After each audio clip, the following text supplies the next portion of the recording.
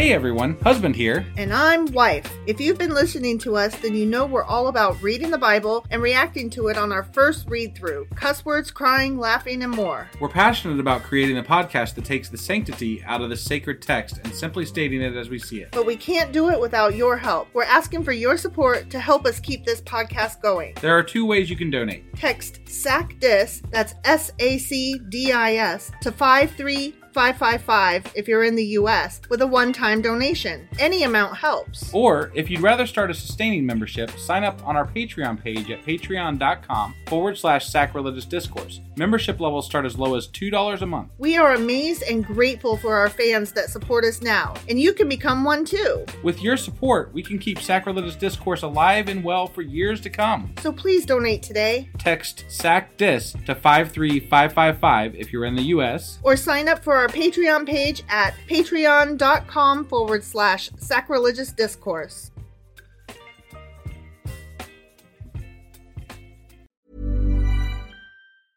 I'm Sandra, and I'm just the professional your small business was looking for. But you didn't hire me because you didn't use LinkedIn Jobs. LinkedIn has professionals you can't find anywhere else, including those who aren't actively looking for a new job, but might be open to the perfect role, like me. In a given month, over 70% of LinkedIn users don't visit other leading job sites. So if you're not looking on LinkedIn, you'll miss out on great candidates like Sandra. Start hiring professionals like a professional. Post your free job on linkedin.com/people today. Life is full of awesome what-ifs, and some not so much, like unexpected medical costs. That's why United Healthcare provides Health Protector Guard fixed indemnity insurance plans to supplement your primary plan and help manage out-of-pocket costs. Learn more at uh1.com. This is Paige, the co-host of Giggly Squad, and I want to tell you about a company that I've been loving, Olive & June. Olive & June gives you everything that you need for a salon-quality manicure in one box. And if you break it down, it really comes out to $2 a manicure, which is absolutely insane. It's also so easy to get salon-worthy nails at home with Olive & June. The difference between how your nails used to look when you did them yourself and now with the Mani system is a complete game changer. The best thing about Olive & June, too, is it's a quick dry. Dries in about 1 minute, lasts for 5 days, and full coverage in up to 1 to 2 coats. Visit oliveandjune.com/perfectmani20 for 20% off your first system. That's oliveandjune.com/perfectmani20 for 20% off your first system.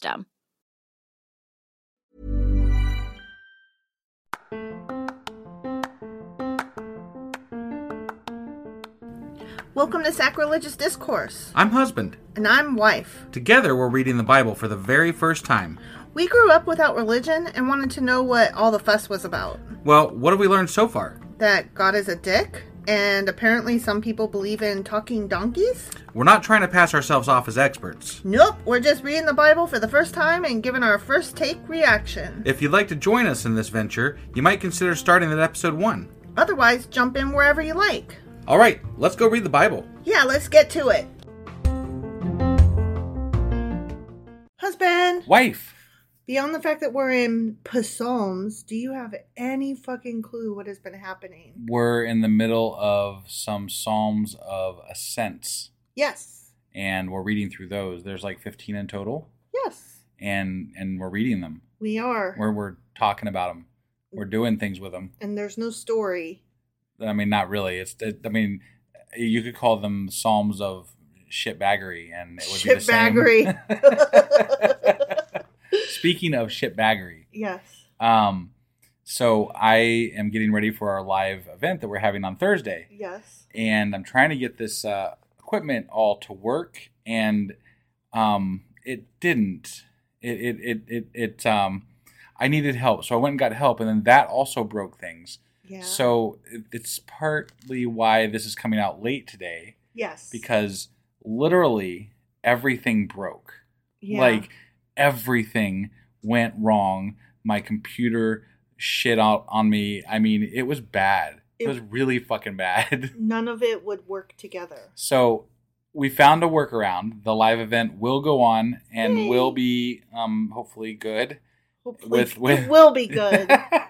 with speakers and everything. Mm-hmm. But I've got some work to do on how to make this all work better the next time. Yes. So anyway, It turns out that you don't know a lot about sound equipment. I'm not an audio technician. Nope. No, I need a sound guy. Yeah. Or girl.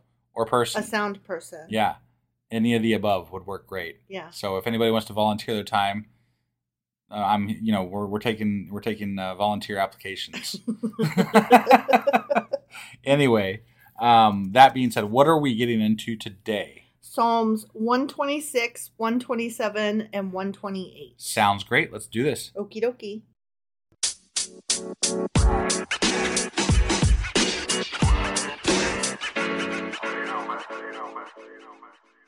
Okay, Psalm 126. 126. We're really zooming through these, huh? We're zooming. We have read 125 Psalms. Jesus.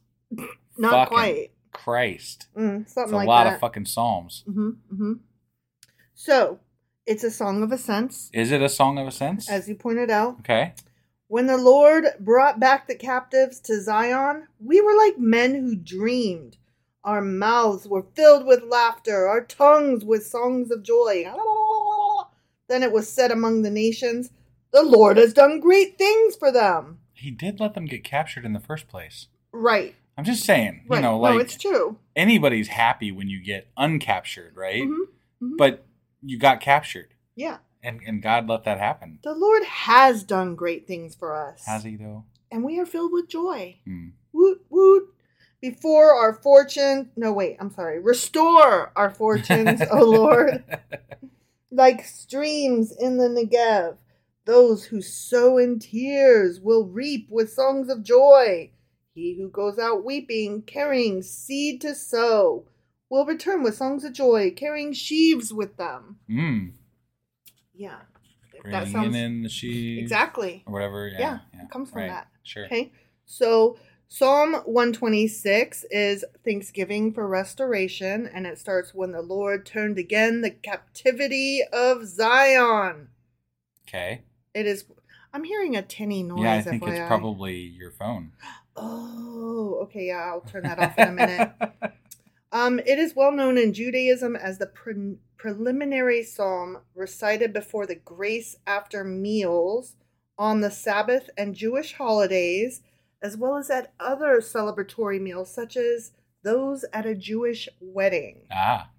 Some scholars hold that this psalm was likely written upon the return of the Israelites from Babylonian captivity. Got it. Either by Ezra, who led the nation at the time, or by one of the Jewish prophets. Got it. So, Ezra or somebody. Somebody did it, yeah. Somebody wrote it. It was done. It was done. It was a thing. However, modern Jewish commentators suggest that the second half of the psalm refers to the redemption of the land of Israel from agricultural drought. Because God's always watching over them. Drought. In keeping with its theme of redemption, Psalm 126 was proposed by religious Zionists to be the national anthem of the state of Israel. Oh. Proposed, but not adopted. It, along with at least 11 other proposals, was ultimately passed over, which is to say rejected, in favor of Hatikvah, which was ratified as the official national anthem in 2004. I see. Israeli Prime Minister Menachem Begin, I'm sure I butchered that. Sure. Apologies, my good sir. Recited Psalm 126 on the White House lawn when he signed the second of the Camp David Accords with Egyptian President Anwar Sadat on March 26, 1979. Oh, wow. Interesting. And as you caught with the word sheaves, the psalm inspired the hymn, Bringing in the Sheaves. The lyrics were written in 1874 by Noel Shaw, now usually set to a tune by George Minor, and it was written in 1880. Okay. And I included a link, which I will send you for the show notes, to a really cool group of guys that are singing it, and they sing a lot of hymns. And I liked the way they sing it. Okay. So that's the one I included. Sure. Okay. Yep. Now, moving on to Psalm 127. Okay. Guess what this is? It's a psalm of ascents. A song. Song Of ascents. of ascents. It's also of Solomon. Ah, okay, yeah. So No. this is gonna be a wise psalm then, huh? Well, we don't know if it was written about Solomon or by Solomon because the word "of" is a little Vague. shaky and Sure, vague, right. ambiguous, questionable. Yeah. Unless the Lord builds the house, its builders labor in vain.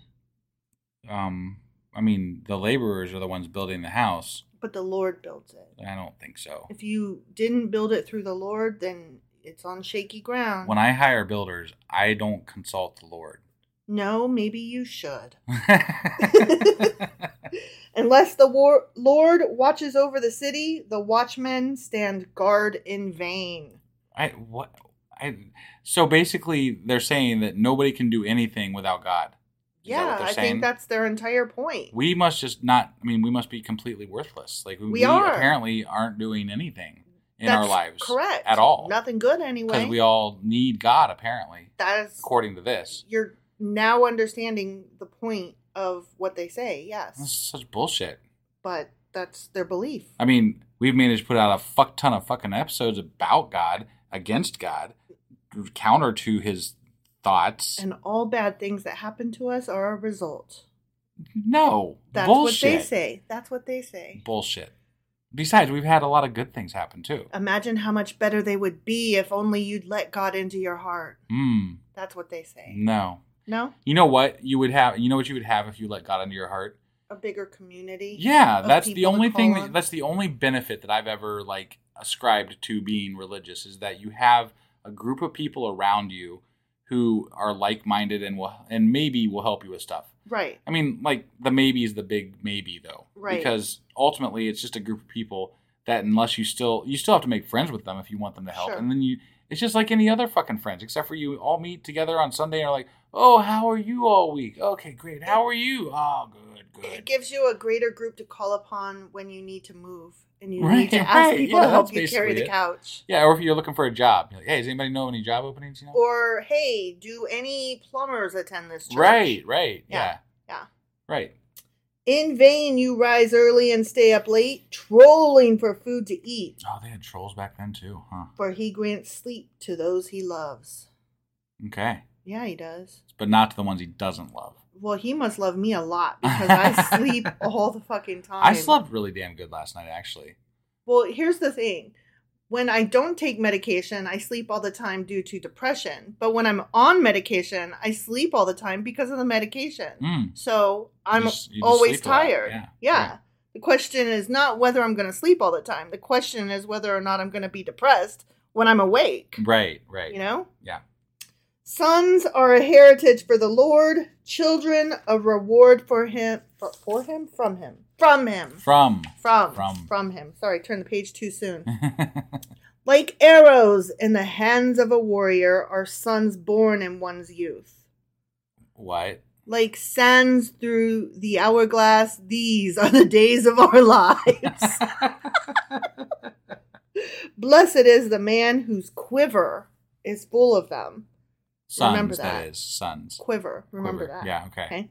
They will not be put to shame when they contend with their enemies in the gate. Unless their dad pisses off God. Enemies in the gate. That's Enemies the name in of the a Gate. movie. Oh. Enemies at the gate. Oh, okay. Yeah. Okay. Anyway, 127. Yeah. Psalm. Ready? I'm ready. It is prosperity comes from the Lord, and it's also the builder's psalm. Okay? And it starts, except the Lord build the house. I wonder if they whistle while they work. I hate whistling. I love whistling. I hate listening to whistling. I often whistle down in the basement because it's the only place I can get away with it without you yelling at me. I know, like my mom pointed out something so good the last time we were over for dinner. She said that she loves hearing somebody whistle because generally when a person is whistling, it means they're happy. Right. Or content or, just they're cool. They're doing all right. Right. They're right. whistling. Yeah. And that makes sense. And I want that to be how I feel about people who whistle, but it literally hurts my ears when I hear people whistling. Yeah. Like I cannot. Got it. Sorry. No, I know. I've been married to you for a while. You have. A long time. And I appreciate that when I tell you stop whistling, you not only immediately stop, you also apologize because you know. Yeah. You know how much it hurts me. Yeah, I just whistle when, when I'm not around. When you're not around. You sneak whistle. I sneak whistle. You cheat whistle. I do. I have to cheat whistle. You cheat whistle. Yeah. That's okay. Only one among the Song of Ascents attributed to Solomon rather than David. Okay. How about that? Yeah. This psalm is recited as a prayer for protection of a newborn infant. Okay. Okay? Yeah. So like a baby's born and they're like, quick. Say the psalm. Say the psalm. And if you didn't, then apparently you Go on, sorry. No, I was good. I was just trying to cover while you were blanking out there because you stopped talking. So I did. I was like, oh shit. Yeah. So you say this one when babies are born. Yeah. The pro-natalist Quiverful. Have you heard of that group? No. You have never heard of Quiverful? Oh wait, yeah. It's some crazy religious like sect or something like that is like close to like they're very close to like the whole what's that show on whatever it is, the Kate and Nate is great or something like that? No, I was gonna go. They wear the hoods and the red and the The Handmaid? Yeah, isn't that like they're the types that are gonna like create the Handmaid's Tale? No, they believe in having as many babies as possible. Oh, okay. So the opposite of the Shakers. Yeah. They're like, no, we will have sex. We're gonna have a lot of it. I mean, let me just repeat that verse for you. Like arrows in the hands of a warrior are sons born in one's youth. Blessed is the man whose quiver is full of them. Got it. Okay? Yeah. That's where they take that from. Yeah, right. Okay? They invoke the less quoted latter part of the psalm, verses 3-5, concerning the blessings and advantages of numerous offspring as one of the foundations for their stance. And they take its name from the last verse, happy is the man that hath his quiver full of them, i.e. sons. Sounds like a bunch of guys got together and like, I want to have a lot of sex. Without condoms. Let's start a religion that says that we can have as much sex with unprotected as we want. But they are very Christian monogamous. Like, sure. They aren't just having a lot of sex willy-nilly. It's only with their spouse. At least that's what they say. They are renowned for being very sure. What am I trying to say? Like loyal to their spouses. Got it.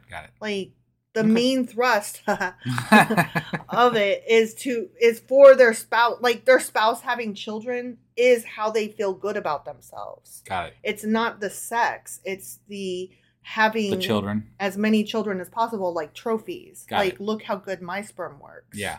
And if you're having a lot of sex outside your marriage, those children they don't count. They don't make you look good in your community. I gotcha. So I had to look up a little bit more about Quiverful because I've heard of them before, and I just wanted to make sure I had it right. Quiverful is a Christian theological position that sees large families as a blessing from God. It encourages procreation, abstaining from all forms of birth control, natural family planning, and sterilization. It also applies to most Catholics, or a lot of Catholics anyway. Yeah.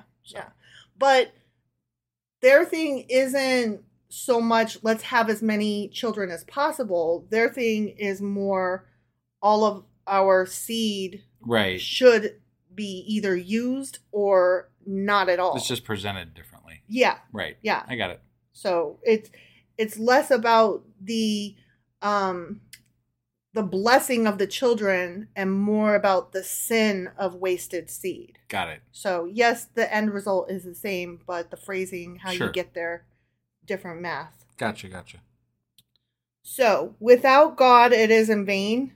That is a popular motto derived from the Psalm's first verse as an abbreviation of, except the Lord built the house, they labor in vain that built it. Mm-hmm. And that's why it's also called the Builder's Psalm. Got it. It's often inscribed on buildings and has been the motto in the coat of arms in the city of Edinburgh since 1647. Oh, wow. Mm-hmm. It was similarly the motto of the King's Own Scottish Borderers. Okay. Mm-hmm.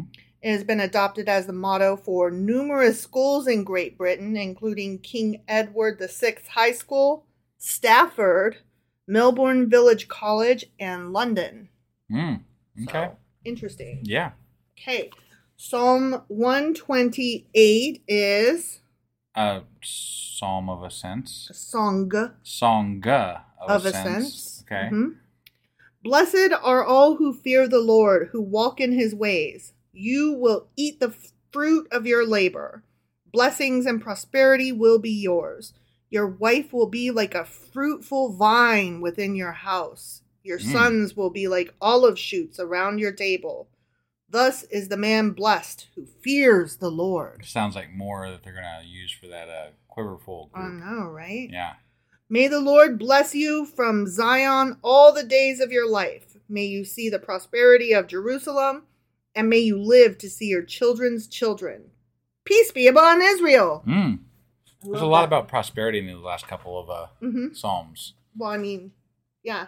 And not that I'm against people being prosperous, but like part of Christianity and even Judaism is like supporting the poor, and it just like there's a lot about the blessed is the poor, like more so than the rich and stuff like that. But they also then talk a lot about prosperity. There's just these like mixed signals. Yeah. Well, that's to me why these psalms feel more Christian than Jewish. Got honestly. it. Okay. Because Christianity focuses more on if you love God and do everything God, you'll get rich. But not so much. Jesus is a lot. He focuses a lot on the poor as well. I wasn't talking about Jesus. Okay. I was talking about Christians. Got it. Christians are very, I earned this. Right. You know? Yeah. Like that's many of them, many of the groups. The ones that we hear about. Yeah. The fucking evangelicals. Right. The Baptists. The richest branches of them. Yeah. You know? Yeah. The Jewish faith seems more Jesus-y, which makes sense because Jesus was a Jew. You mean as far as the accepting of the poor and things like that? Right. Got it. It just makes sense to me that Jesus is more Jewish. I mean, and Christianity he was a Jew. is more. That's what I said. I literally said that. Right. Yeah. Okay. So Psalm 128 is the blessedness of him who fears the Lord. And it starts, blessed is everyone that feareth the Lord. Because fear and love apparently are synonymous. Apparently.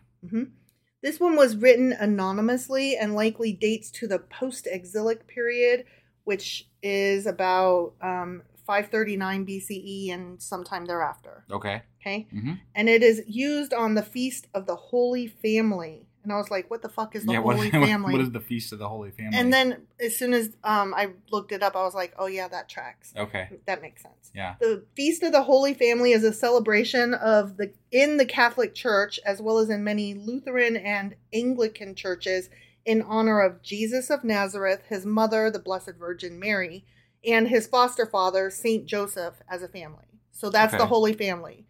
Jesus as a child and his mom Mary and his right, but Psalms were all written pre-Christian times, weren't they, for the most part? Yes, but... So, I mean, like, in Judaism, there's not, like, a holy family. No, and they're not saying that. What they're saying is that when Christianity came around, they were like, this psalm is one that we are now going to adopt into celebrating the Holy Family. Got it. So, yes, the psalm came first. Christ and his family came later. Got it. And then the church was like, that old psalm from way back when, pre-Christ, is a good one that we're going to sing at our dinners. Okay. To celebrate the Holy Family. Got it. Okay? Yep. The primary purpose of this feast is to present the Holy Family as a model for Christian families. Okay. So you're supposed to be a virgin. And you're supposed to accept that your wife has a child from a previous relationship and pretended it's from God and not a previous dude. That is the one we all have to aspire to be like, right? And every male so God child can get a seat out there as much as possible. And every male child is supposed to pretend that he is the Son of God. Can you imagine if everybody that ever cheated and like got pregnant because they were cheating just came home and were like, oh, it's God? Like, I don't even know. I think that puts Mary in a bad light, because I'm not saying she was a cheater. She may have, gotten raped, or sure, no, definitely something may have happened to her. I mean, especially given the time. Yeah, for sure. Like, I have no idea what her story was. No, and honestly, I don't even know that the story is real. Right. Like, the story is probably not real, in all honesty. It's something, because the story is taken from other stories that are similar in other cultures and kind of combined into this story. Hercules much? Right. Yeah, there's all kinds of stories out there that are similar to this story. And even if you took it at face value, there's just no telling what the case may have been. Right. So right. It certainly is not the only time it ever happened. I can tell you that much. Right.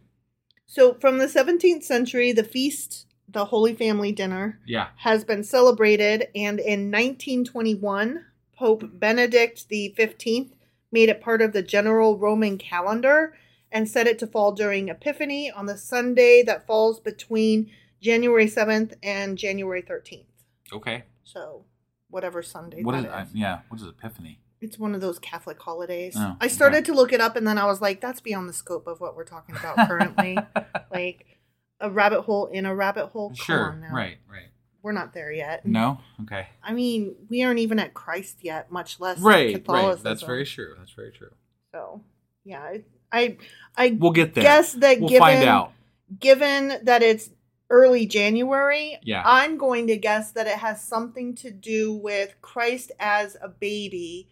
And let's see, if he supposedly was born on Christmas, right? According to their religion, right? Yeah.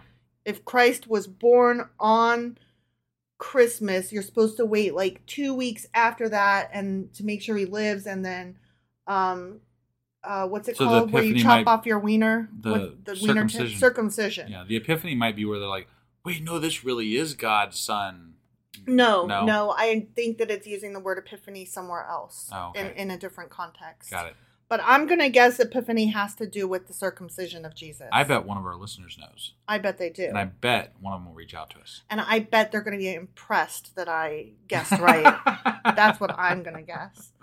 I honestly think it has to do with Christ's circumcision. Okay. Sure. Okay. I'm going to look it up, Yeah, I know. Yeah. Okay. All right. Okay. So anyway, that dinner. Oh wait, no, we're back to the psalm. We're done with dinner now. We're back to the psalm. Yeah. Done with dinner. Yeah.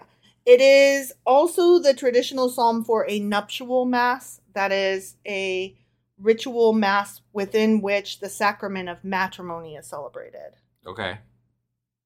So a Catholic marriage. Yay! It's church, and they got married over there. We're celebrating. Now we're having dinner, and we're going to say this psalm. Okay. It's also been sung at the churching of women. The churching of women. You got to know I looked that shit up. You're going to have to go further with that, yeah. The churching of women, it's less gross than it sounds. Okay. It's also known as Thanksgiving for the birth or adoption of a child. It is the ceremony wherein a blessing is given to mothers after recovery from childbirth. The ceremony includes Thanksgiving for the woman's survival of childbirth. Yay. And is performed even when the child is stillborn or has died unbaptized. What I find interesting is that, so even in this description of what it is, of what that ceremony is, they acknowledge, oh, thank God she survived. They're acknowledging that childbirth is dangerous and that well, and they're even acknowledging that, stillborn births and stuff like that can cause, I mean, it seems like on the edge of acknowledging that it is a serious medical issue. Yeah, exactly. Yeah. It's like you're so close. You're almost saying, so maybe healthcare for women should be taken more seriously. And maybe we should reconsider these abortion bans because they are putting women at harm. Don't quote me on this, but I think it was Ted Cruz or somebody stupid, whatever, doesn't really matter. But somebody said that Democrats want to support abortion even after the child is born. And I'm like, no, that's called murder. Yeah. You fucking idiot. Yeah, it's not abortion if the baby's out, you dumb butt. Yeah.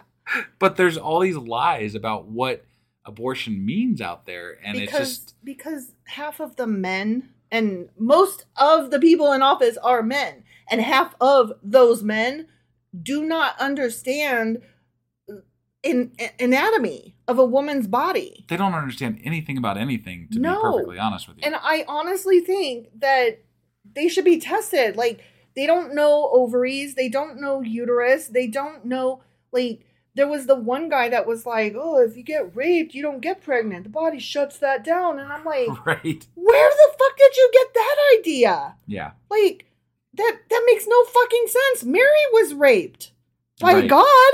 Yeah. You know, according to your own fucking story, her body didn't shut that shit down. Well, but it was God. So? Who's clearly a man, right? I mean, apparently. I'm just like, ugh. That whole thing really shook me. Like, I never realized how rampant the stupidity and ignorance really is. Right. No, I know. And it's at the highest levels. Yeah.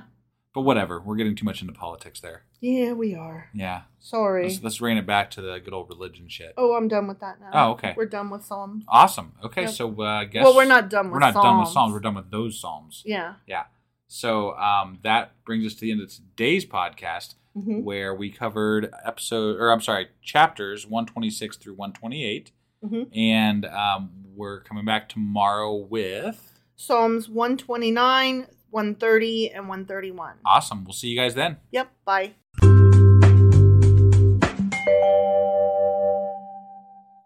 Hey, so just then when you were like, awesome, let's go do this, I wanted to laugh at you because I fucking hate Psalms.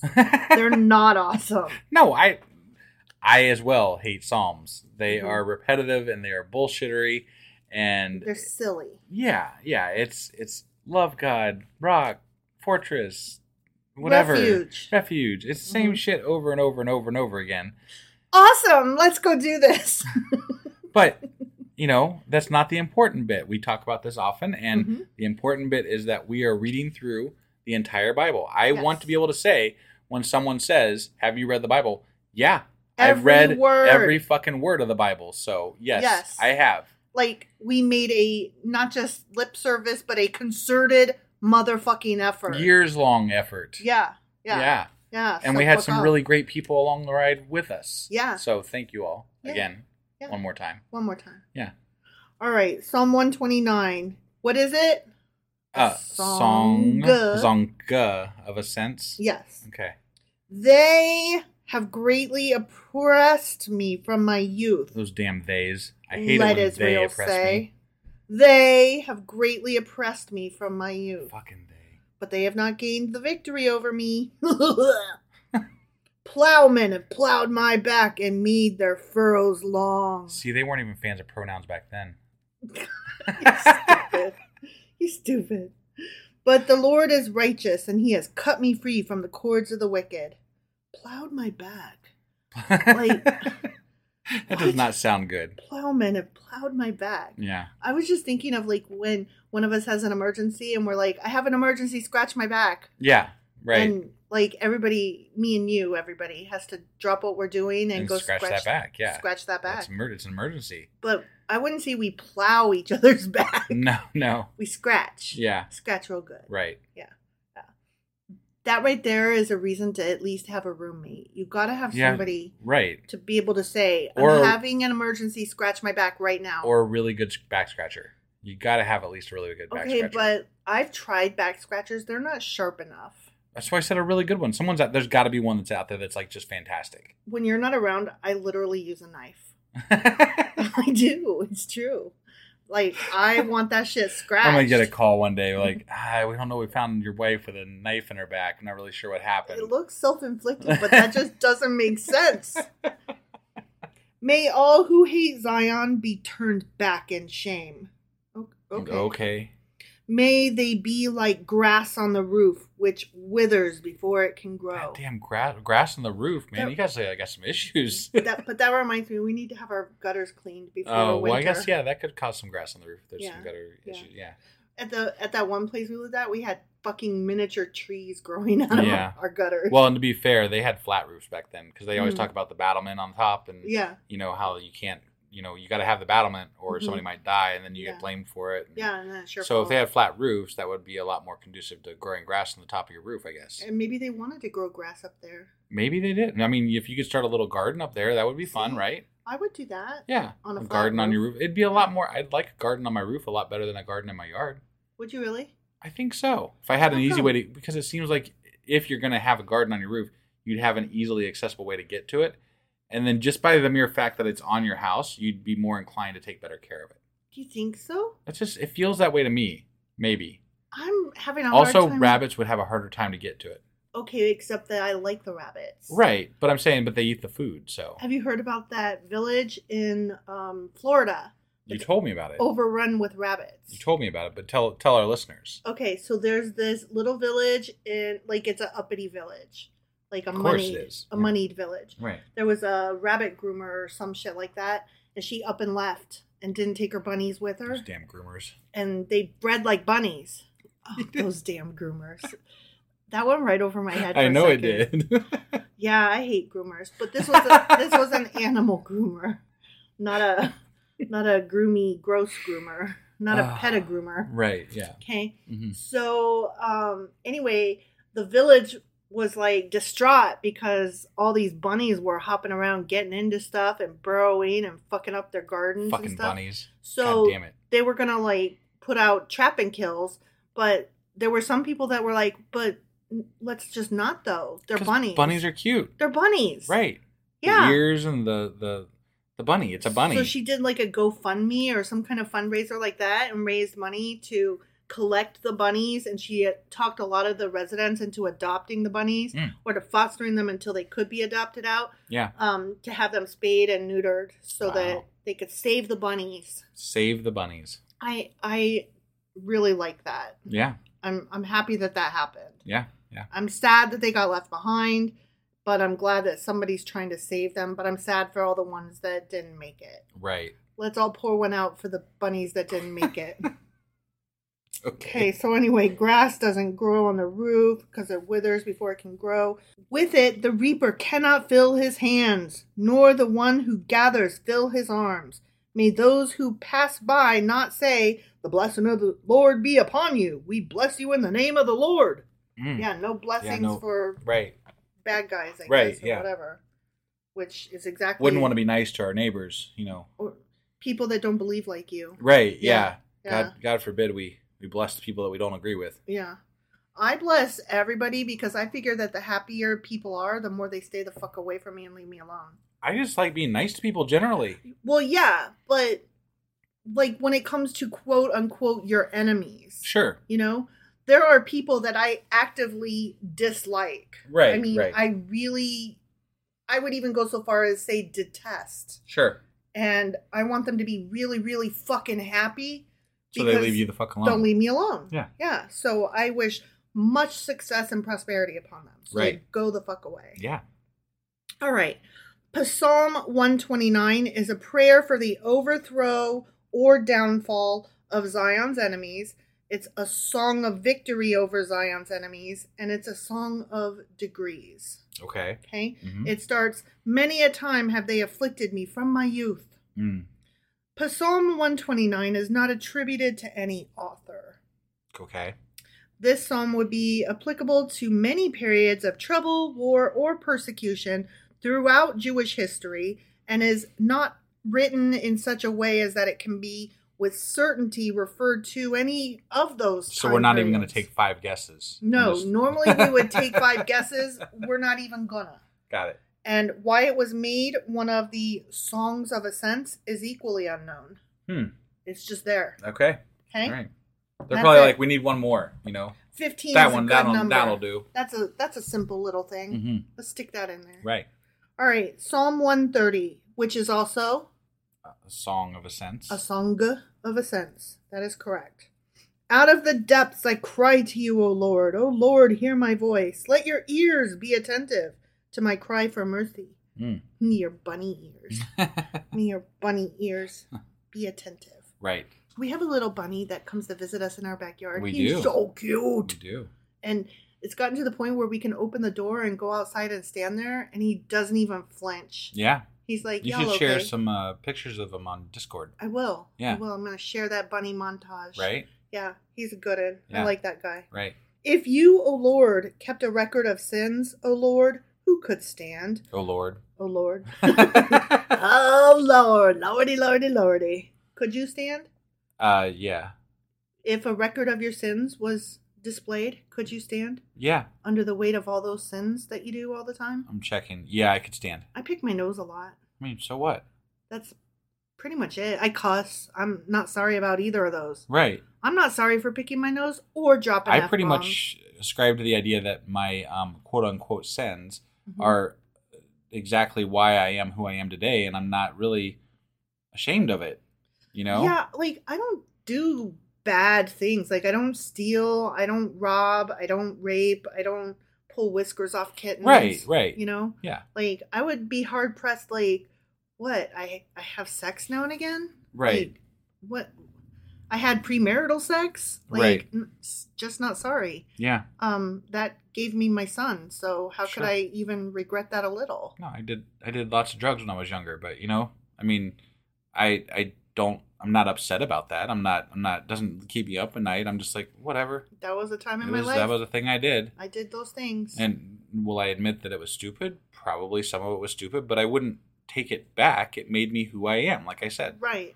So, I wouldn't say that they were sins because they were only, if they were harmful at all, they were only harmful to yourself.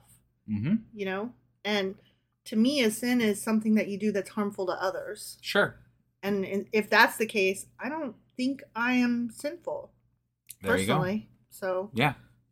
Maybe that's just me I'm being sure full that of I myself. have hurt other people in some fashion or I know another. that I have hurt other people. And I'm usually, I think, very sorry about that. I mean, I can't recall a time when I wasn't that sorry about it, but that sorry. Depends on who it was. I don't think either of us are sorry if my ex ever cried over. Yeah, right. Yeah. I mean, I did punch him that one time, so he had it coming. He did. He was trying to hit me. I know. The one and only time that that ever one happened. I am not sorry about. No, he had it coming. So there. Meh.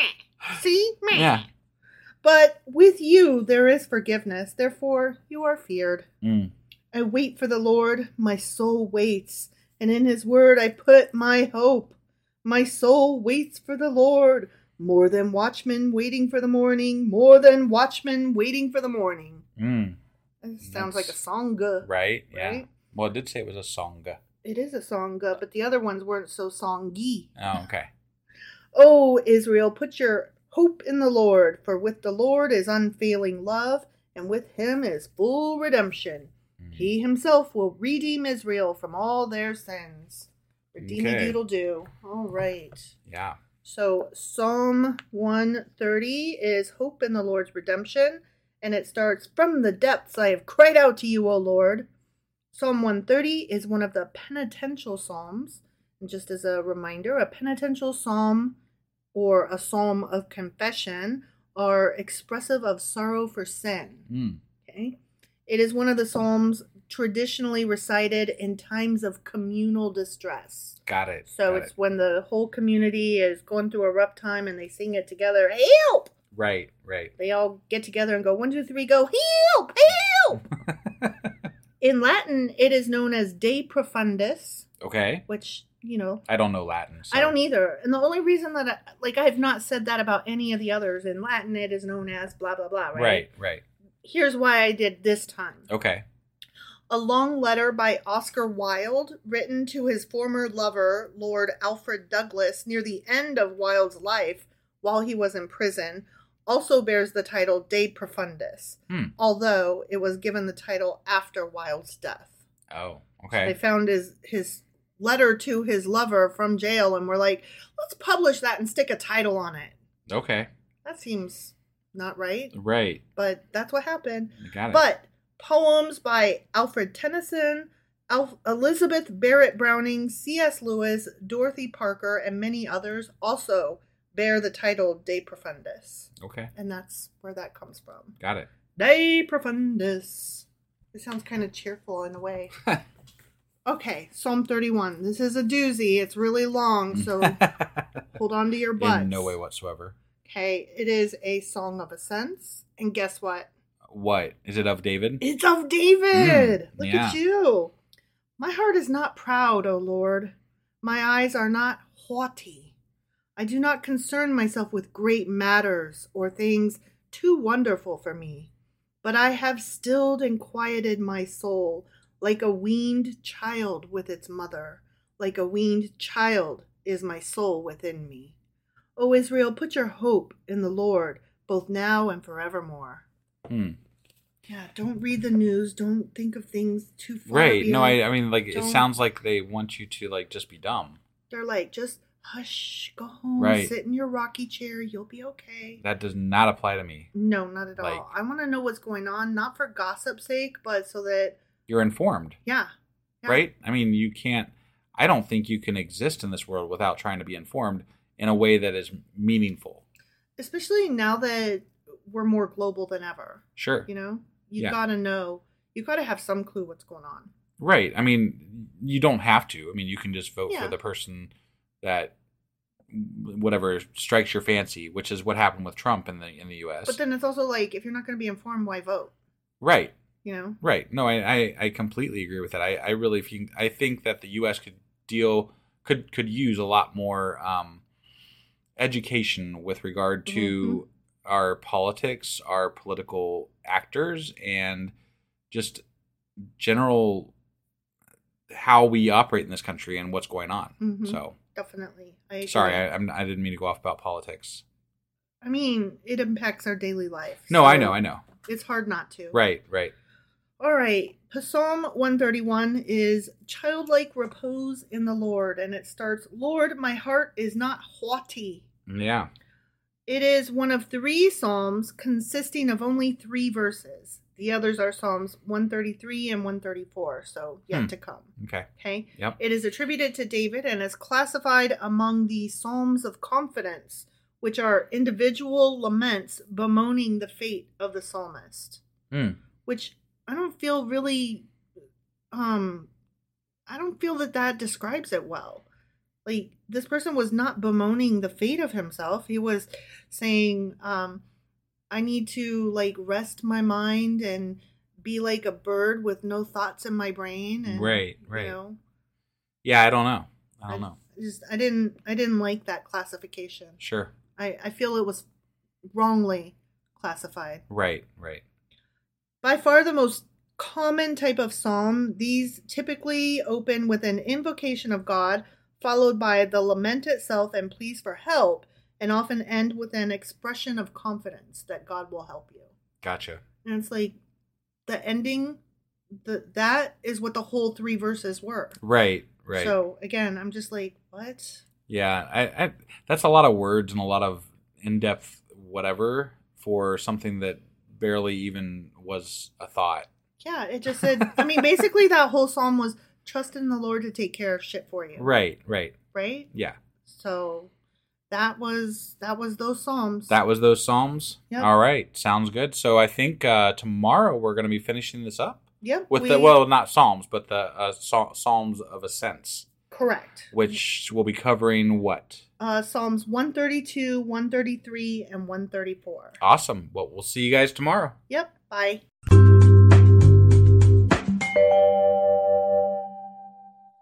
Husband! Wife! Do you remember where we're at? So we are in the last 3 of the Psalms of Ascents. We are. And we're going to finish up those. Not the Psalms in total. Right. Though we're close. We are close. But Psalms of Ascents. Yes. And yeah, they're Psalms of Ascents. I mean, are they though? They're Psalms. They're Psalms, for sure. That's the things they are. I don't feel like they're any different than any of the others, but what the fuck do I know? Right. Yeah, we're not, we're just reading this shit. We're just reading this shit.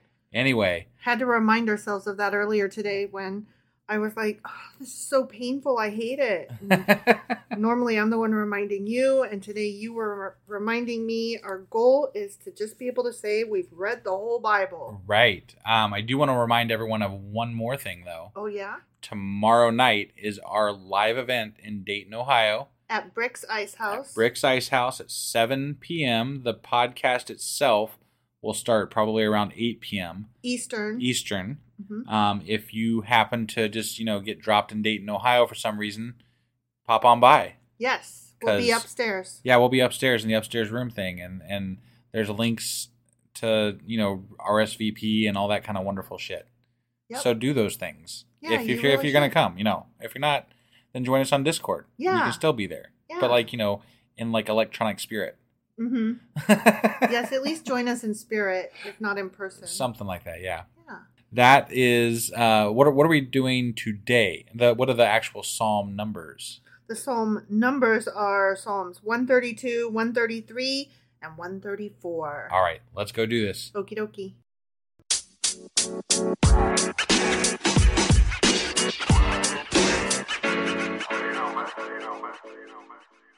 All right, so jumping right into Psalm 132. Okay. Guess what it is? It's a song of ascents. And is it of David? Of ascents. It's not of David. Oh, I mean, it might be, but it doesn't say that. Sure. Okay. Yeah. But it does start out, "O Lord, remember David." and all the hardships he endured. Don't forget David. So it's not necessarily of David, but about David. For David? But, yeah. Yeah. David's up in there. Right. He swore an oath to the Lord and made a vow to the mighty one of Jacob. I will not enter my house or go to my bed. I will allow no sleep to my eyes, no slumber to my eyelids, till I find a place for the Lord, a dwelling for the mighty one of Jacob. Okay? Got it. Yeah. Don't forget. Okay. We heard it in Ephrathah. We come upon it in the fields of Jar. Let us go to his dwelling place. Let us worship at his footstool. Arise, O Lord, and come to your resting place, you and the ark of your might. Wasn't it like Esau or one of the tribe places that was the footstool of the Lord or something like that? Yeah, I don't remember where that was. I remember the word. Yeah, right. Yeah. May your priests be clothed with righteousness. May your saints sing for joy. For the sake of David, your servant, do not reject your anointed one. Don't do it. Don't reject him. But I do. Don't do it. Remember David, your servant. I don't know. I don't know fucking David from a hole in the wall. He's David. Fuck David. David was an asshole besides. The chronicler told us how wonderful the chronicler was in love with the dude. He was. She was. And I just, no. Yeah, I agree. I think that sums it up. No. Yeah, just no. The Lord swore an oath to David, a sure oath that he will not revoke. One of your own descendants I will place on your throne. If your sons keep the covenant and the statutes I teach them, then their sons will sit on your throne forever and ever. I sit on my throne at least once a day. For the Lord has chosen Zion. He has desired it for his dwelling. This is my resting place forever and ever. Here I will sit enthroned, for I have desired it. God has all the universe to sit in, chooses Jerusalem. Sure, why not? Why? Because that's where they were. I mean, it just seems like there's so many more places that are so much more beautiful and aesthetic and like your God, I'm thinking like flowers and gardens. Yeah, right? And he picks a desert. It just doesn't make any fucking sense. It's just where they were. I guess. I mean, they didn't even know about like the Grand Canyon. Right? You know? Yeah, I mean that's I'm trying to think of pretty places. Right, yeah. They didn't even know about like I don't know. Red River Gorge. That's a place I love. Like and natural bridges, the natural bridges down in Kentucky, Tennessee, wherever that is. I can't remember exactly. I think it's Tennessee. They didn't know all those places. Yeah. The wonderful gardens of Japan. Right. Yeah. Or the tulip gardens of where are those? The Dutch. Or like pretty much any evergreen forest ever because they're just so fucking peaceful. Yeah. I mean, that would be a peaceful place to sit. They just didn't know. But no, instead he's starting up a bunch of shit in the Middle East. Yeah, that's where they were.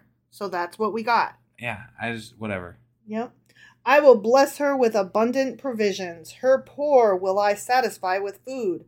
I will clothe her priests with salvation, and her saints will ever sing for joy. Here, I will make a horn grow for David. Yeah, you will. And set up a lamp for my anointed one. I will clothe his enemies with shame. Shame. Yeah. But the crown on his head will be resplendent. Okay. Yep. So that was 132. Sure was. And Psalm 132 is a prayer for blessing on the sanctuary. Mm-hmm. It starts, Lord, remember David. Yeah. This is the longest of the 15 psalms categorized as a song of ascents. Its author is not known. And that is it. That's all I got for you Wow. today. Okay. Yeah. All right. That psalm is done. That psalm is done, man. Yeah. All like right. the dishes. Yeah. Dishes are done, and Psalm 132 done. Right. Okay. Psalm 133. What is it? A song of ascents. And who is it of? David. It is. That's great. You're paying good attention, honey. How good and pleasant it is when brothers live together in unity. It is like precious oil poured on the head, running down on the beard. I'll skip the oil being poured on my head, thanks. Running down on Aaron's beard, down upon the collar of his robes. It is as if the dew of Hermon were falling on Mount Zion. For there the Lord bestows his blessing, even life forevermore. Wow. Okay. Well, I guess the forevermore life would be the heavenly bit. Probably. Yeah. And the oil wasn't just like veggie oil. No, I know.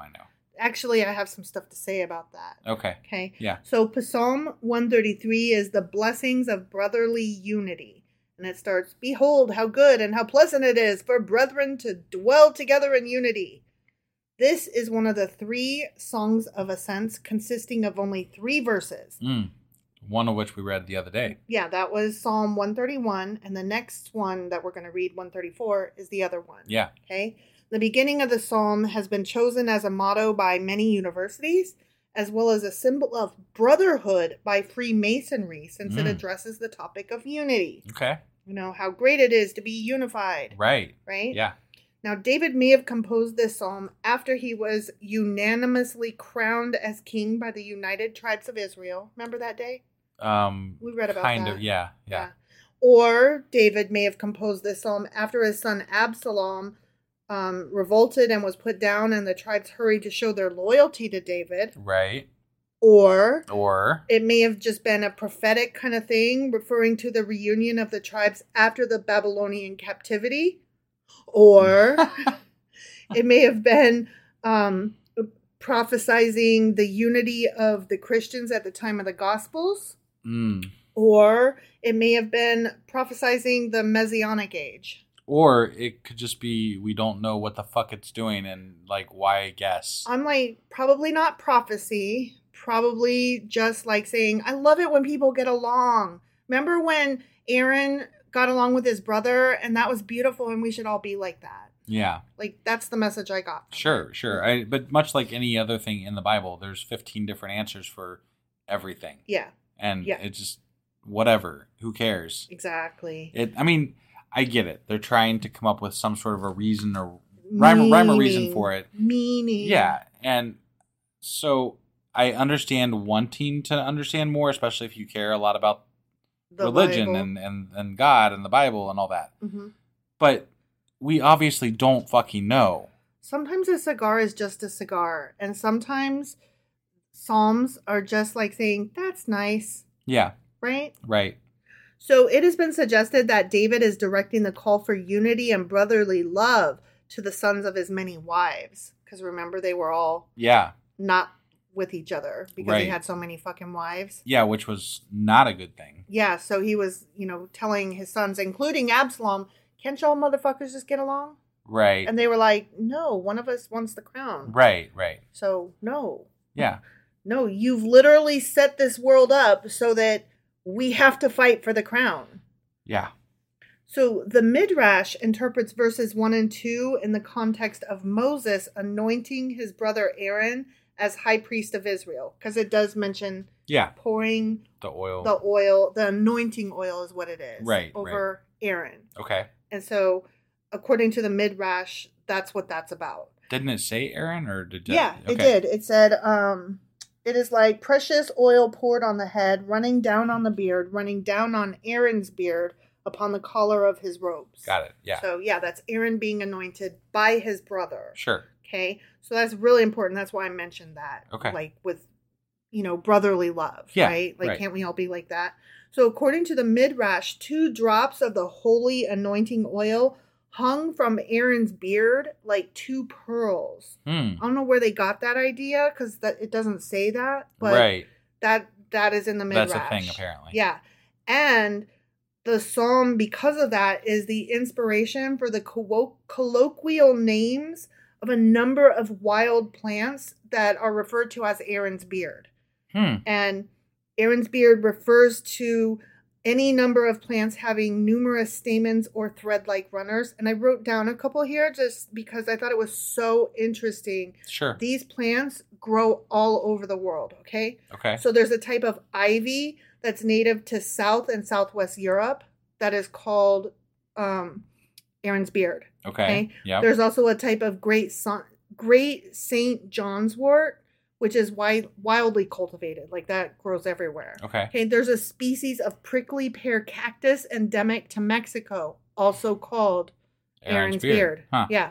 So, I mean, we're talking like all kinds of different plants, all kinds of different places in the world. Right. Strawberry geranium, native to Asia, Aaron's beard. Okay. There's a type of willow leaf that is native to Eurasia.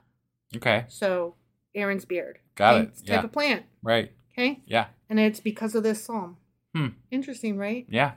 So in verse 3, which is, it is as if the dew of Hermon were falling on Mount Zion. Blah, blah, blah, blah, blah. Sure. Okay? The King James Version just took it upon itself to add as the dew before the reference to the mountains of Zion, therefore distinguishing 2 sources of dew. So where it says, it is as if the dew of Hermon were falling on the dew of Mount Zion. Oh, okay. So much dew, right? Yeah. Right? But it's been noted that there's no justification for adding these extra bits of dew that falls on the slopes because the dew that does fall on the slopes of snow-clad Hermon Mountain, it's particularly heavy. Got it. So there was no need to do that. Sure. But they were like, this dew, that dew, so much fucking dew. Right. And the reason behind that is not because dew is supposed to be like refreshing and life-giving, and they wanted to make sure that you knew that Zion had the best dew. Right. Okay. They had the best Mountain Dew in the world. Mm-hmm. Yeah. Do the dew. Yeah. Okay. So I thought that was an interesting note. Aaron's beard and doo-doo. Yeah. Okay. Okay. So Psalm 134. Yeah. What is it? It is a song of ascents. And which one is it? Of David? No. It's the last one. Yeah. The very last song of ascents. I wasn't following what you were laying down there. You weren't. I was farting it and you were not sniffing it. Praise the Lord, all you servants of the Lord, who minister by night in the house of the Lord. Lift up your hands in the sanctuary and praise your Lord. My God. May the Lord, the maker of heaven and earth, bless you from Zion. Was that like a contest to see how many times you could fit Lord into the same fucking 5 sentences? Uh-huh. Okay. Did I win? Yeah, I think so. I think you won. So Psalm 134 is an exhortation to the night watchers. It's also referred to as the praising the Lord in his house at night. Okay. Yep. It starts, behold, bless ye the Lord, all ye servants of the Lord. Psalm 34 is one of the 3 songs of ascents consisting of only 3 verses, which we named the other 2 earlier. Yeah. And it is the last of the 15 songs of ascents. Right. This psalm urges devotees to pray for the ones who enjoined them, their leaders, guards, ministers, high priests, etc. So you're supposed to pray for your leadership. And we see that in a lot of Christian churches, particularly Baptist, where they will pray for the government. Right. For government leaders to make wise choices. Yeah. And like that will make a thing of it. Like my parents are part of that group. Yeah. Like they pray for the president of the United States. They pray for the police. They pray literally for all of the leaders to make smart choices. Sure. I've witnessed this. Yeah. Yeah. And it's always, I don't know. It's not that I don't like hope that leaders make good choices. It just seems like really, I don't know. I don't know what I'm trying to. Ineffective and kind of weird. Yeah. I don't think that's the right word. It just leaves me feeling like, you know, that's not something I would spend my time on, I guess. Sure. Like I would write letters to my leaders saying, "Can you please just?" It's like the whole thoughts and prayers thing where you know you're not doing anything. You're not taking action against the things that are causing problems. You're just literally offering thoughts and prayers. Yeah. Which do nothing. Right. Well, they make you feel better. Sure. Because then you've done your part. And they might make somebody else individually feel better. That's what I mean. So, I mean, I'm not saying that they're completely misplaced, but they have to go along with action. You can't just thoughts and prayers are. That's not how we got to the moon. We didn't just hope that these metal parts that we found in the ground go together and that they form some kind of contraption that goes to the moon someday. Right. You might as well call them hopes and wishes. I mean, that's all it is. Yeah. It doesn't mean anything. Wouldn't it be cool if we could be like the ants and have some kind of medicine? Oh, well, if we do, it'll fall into a needle by itself. Right. You know? Yeah. Like, no, antibiotics are a thing that we figured out. Right. We didn't just hope and prayer that people get better from the fucking plague. Right, right. Okay, I'm combining a lot of different medical terms and problems, but... It all kind of goes hand in hand with how I feel about how people attribute credit to God for things when it's not God that does it. It's the scientists, it's the workers, it's the people doing the things that actually are getting them done. It's not God. And when you attribute it to God, you're taking away credit from people that are actually do the credit. Yeah. Well, it always makes me think of that scene, and I've voiced this before, so apologies for being repetitive, in Voltaire's Candide, where an entire ship of people drowned and nobody jumped in to save them because they were like, well, if it's God's will. Yeah. If they're going to be saved, they're going to be saved. If they're not, they're not. It is what it is, man. Right. What can I do? Right. I'll pray for them. Yeah. Hope they make it to shore. No, we've seen it in action ourselves. We went to a baseball game years ago, and we were walking down to like a parking level there was a homeless guy sleeping on a stairwell. Oh yeah. You remember? Mm-hmm. And I got to admit, you were the one that made it a thing. Like not me, not other people. People were just walking by, and there was people being cruel to this person even. Yeah, yeah. And people were just continuing to walk by, and you stopped me and insisted that we go do something about it, and we did. To make sure he was okay. Like, I can't give him a house. I didn't have any money or anything, but he was just laying on the ground. Right. And I was like, I don't know if he's homeless. I don't know if he's alive, hardly. Yeah. I mean, he looked like he could just be dead, and people are just, like, walking by. Right. And the cops seemed so nonplussed over the whole situation. And yeah, it was just not a great experience overall as far as, like, feeling good about humanity. Right, right. So, and, like, to be clear, I wasn't, like, I'm going to call the cops on this person. No. I was literally, like, I want to make sure that this person is okay. I want to make sure that they're alive. I want to make sure they don't need medical assistance. Yeah, like, because they didn't look like they were in a great spot. No. No, I don't know that I made that guy's life any better. I might have actually made it worse. I don't know.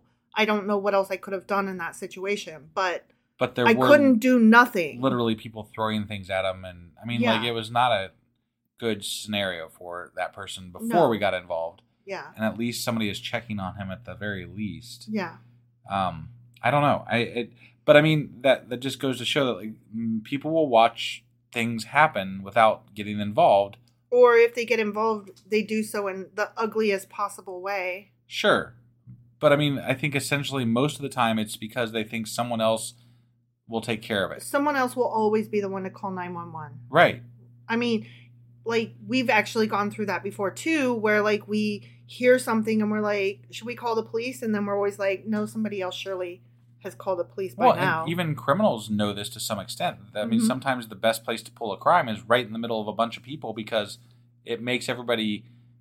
Everybody's so uncomfortable. Right. No one wants to be the person to go against the grain. Right. Another example would be I was at a get-together where a bunch of people were drinking and a drunk guy left and everybody was like, they asked him, are you okay to drive? It was so clear he was not okay to drive, but once he insisted, like, everybody was like, what can you do? He's a grown-ass adult. Right. And I made a big fuss about it, and I was the asshole. Right. Because I was like, oh, don't worry about all the other lives you're putting at risk. You're okay. Right. Like, I'm glad you'll survive it. And then the guy was like acting like I was an asshole because I was like, oh, he kept saying, I'll be okay. And I said, I don't give a fuck about you. And then he was like, what? Like, it never occurred to him, like, you've already made your choice. If you're going to die, you're going to die. That's not on me. Like, you've made that decision. I'm concerned about other people you're putting at risk. Yeah, you shouldn't be able to make the choice for other people. Right. But it made the entire gathering really awkward, and we had to leave because I made everybody awkward, not the drunk ass. Yeah. And not all the people that wouldn't take his keys away. I was the problem. Right. Which, I mean, I don't mind being a problem because I just always assume I'm the problem. But it just goes to show, like, society has a really, really hard time being the Neville Longbottom. You know, standing up and taking that stance against... Yeah, it's hard. Standing up for what's right, even in the face of social criticism. Yeah, and it is hard. I was really glad when Neville Longbottom got the prize for that. I'm talking about Harry Potter in case you don't know, but it made me feel a lot better. I was like, vindicated. Well, we have gone on a ramble. We have. It's just that these Psalms have not hit home at all, and I was really glad to be able to get a feeling out of one. Sure, yeah. No, that's great. So now we're done with the Psalms of Ascents. We are in the last little bit left in Psalms. I believe there's only like 150 total, right? Or something like that? 150-ish? Yeah, 150. 150. Yeah, so we're headed towards the end So we're here. very close. There's only 15 more to go or so. Yep. And then we'll be done with Psalms. Yeah, and so, let's see. This is going out on Wednesday, so Thursday will be our live show. Yep, which will be a special episode. It will not be Psalms. It will not be Psalms. Right. It'll be like an intro of us and maybe answering some questions and talking about what we do and the story thus far kind of thing and all that stuff. Because we'll be talking to a lot of new people that don't know who we are. Yeah. So. Yeah. But another thing I do want to mention too, when we do get to the end of Psalms, we are going to be taking a week break from our normal podcast. Mm-hmm. Yes. Just to give ourselves some like downtime. Well, we have reached the middle of the Bible and I feel like we deserve it. Yeah. And we will have some special episodes going out that week. Yep. So, we won't be completely without something to listen to. It just won't be the normal episodes. It won't be the normal episodes, right? Yeah. Yeah. So. But on Friday, we'll be back with Psalms 135, 136, and 137. And husband doesn't know it yet, but he is going to play a special role on Friday. He's giving me a look. Y'all got some shit to look forward to. All right. I guess we'll find out then. Mm-hmm. Stay tuned. Bye. Bye.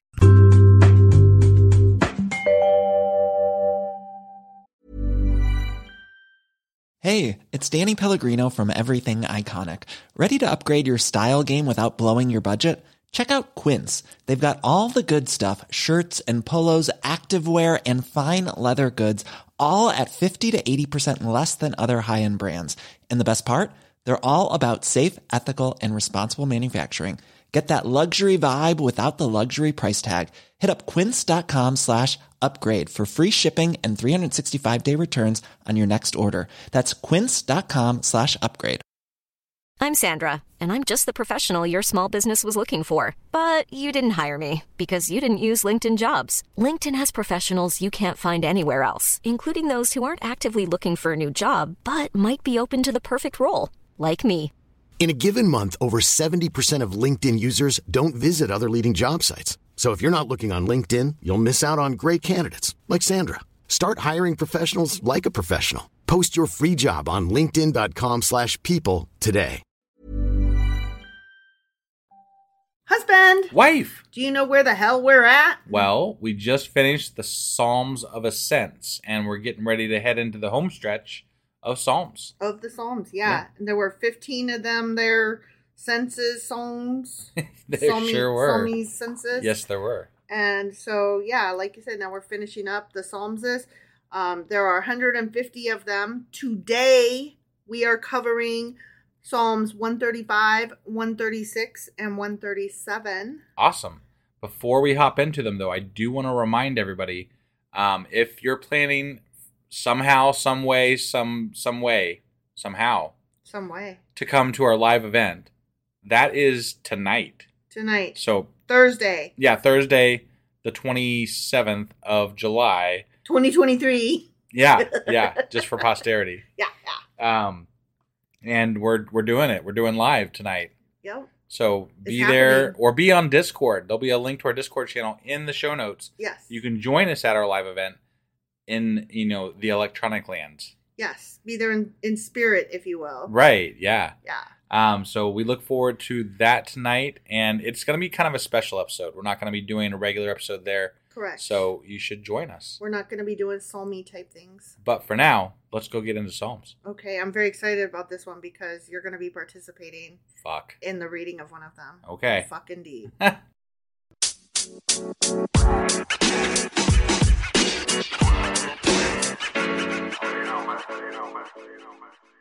All right, let's start Psalm 135. Okay. You ready for this? I am so ready. I'm sitting here ready as ready can be. It's just the Psalms are boring, and it looks boring. You should stop saying they're boring. You should be like, yeah, Psalms. I'm Woo! so excited about this Psalm you don't even know. There you go. Okay? See? It's all about the positive attitudes, 135! Praise the Lord! Yeah? That's literally how it starts. I don't want to do that. Praise the name of the Lord. Yeah. Praise him, you servants of the Lord. Mm-hmm.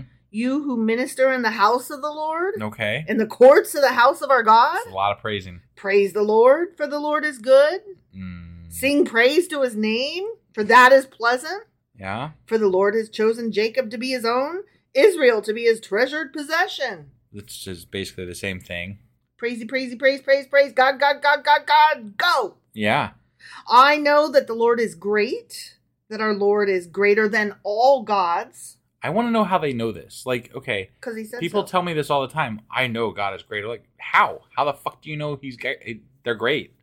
I don't know he's great. I've never seen God. I've never seen God do anything. I don't see anything he has done. I don't see any evidence of him. Open your heart. Fuck that shit. It's all a bunch of hooey bullshit. I just want to know what that means. Open your heart. You open it. It means lose a few brain cells, I think. I honestly want to know, though, what does open your heart mean? What, like, literally, explain what that action is. You're telling me to do things. It means right? Let yourself be open to magic, I think. Like, you're supposed to accept that you can't know everything. And you know what?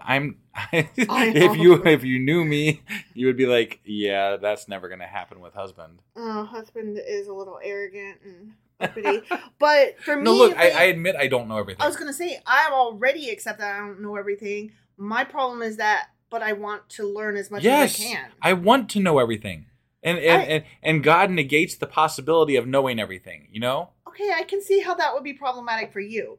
I don't want to know everything because I don't think my stupid little brain could hold everything in it. Right. Like, I'm agreeing with you on my account too. I agree that I couldn't know everything. There's no way. Like, I can't even picture chess moves like 2 moves ahead. But I have a desire to learn as much as possible. Right. That's what I mean. I don't want to learn everything. I want to learn as much as I can. Right. So, and I think that's important for people to want to keep learning and keep growing. Mm-hmm. And I feel like God puts an end to that. Yeah. Like, it's like that's where you He's go like, to for your intellect to die. Just sit down. Just relax. Don't worry about it. You don't need to learn things. Right. Grab a beer. Why? I And want a to recliner. know. I want to know stuff. I want to know how those doohickeys work. Right. Whatever those doohickeys are. Yeah. You know? And he said, doohickey will do. I want to know all those sciences. Yep. And maths. For sure. Yeah. Okay. The Lord does whatever pleases him in the heavens and on earth. Yeah, that doesn't surprise me. That tracks. In the seas and all their depths, he makes clouds rise from the ends of the earth. He sends lightning with the rain and brings out the wind from his storehouses. I would love to go visit God's storehouses. And his see what that's all about. Yeah, right? Right. He's got like all this furniture. It makes me feel kind of sad because like we have IKEA. Like I want to know what God's furniture looks like. Right? That would be an interesting thing. Hey, guess what? Out. What? He struck down the firstborn of Egypt. Yes, he did. That was pretty terrible. The firstborn of men and animals. Let's brag. Wait, I didn't realize it was the animals also. Mm-hmm. I don't recall that. But that's still, even if it was just the men. Hey, guess what? That's stupid and bad and wrong and evil. Yeah. That's gross. Ha! Right. Love these Psalms, right? Yeah. He sent his signs and wonders into your midst, Egypt. I almost said Jesus. Egypt. I would just like to recount, recall, recap that God hardened Pharaoh's heart. He did. And that's what caused God to then kill people. God was like, I'm going to make you be an asshole so that you do asshole things so that I can then get mad at you so that I can kill people. Yeah, it was... My ultimate goal is, honestly... just to kill people, let's right? Let's be honest. Yeah, but I want to blame you for it. Because God caused it all, so... Right. It makes no sense. I'm going to harden my heart. But they like to conveniently forget that when they're talking about these things. Yeah.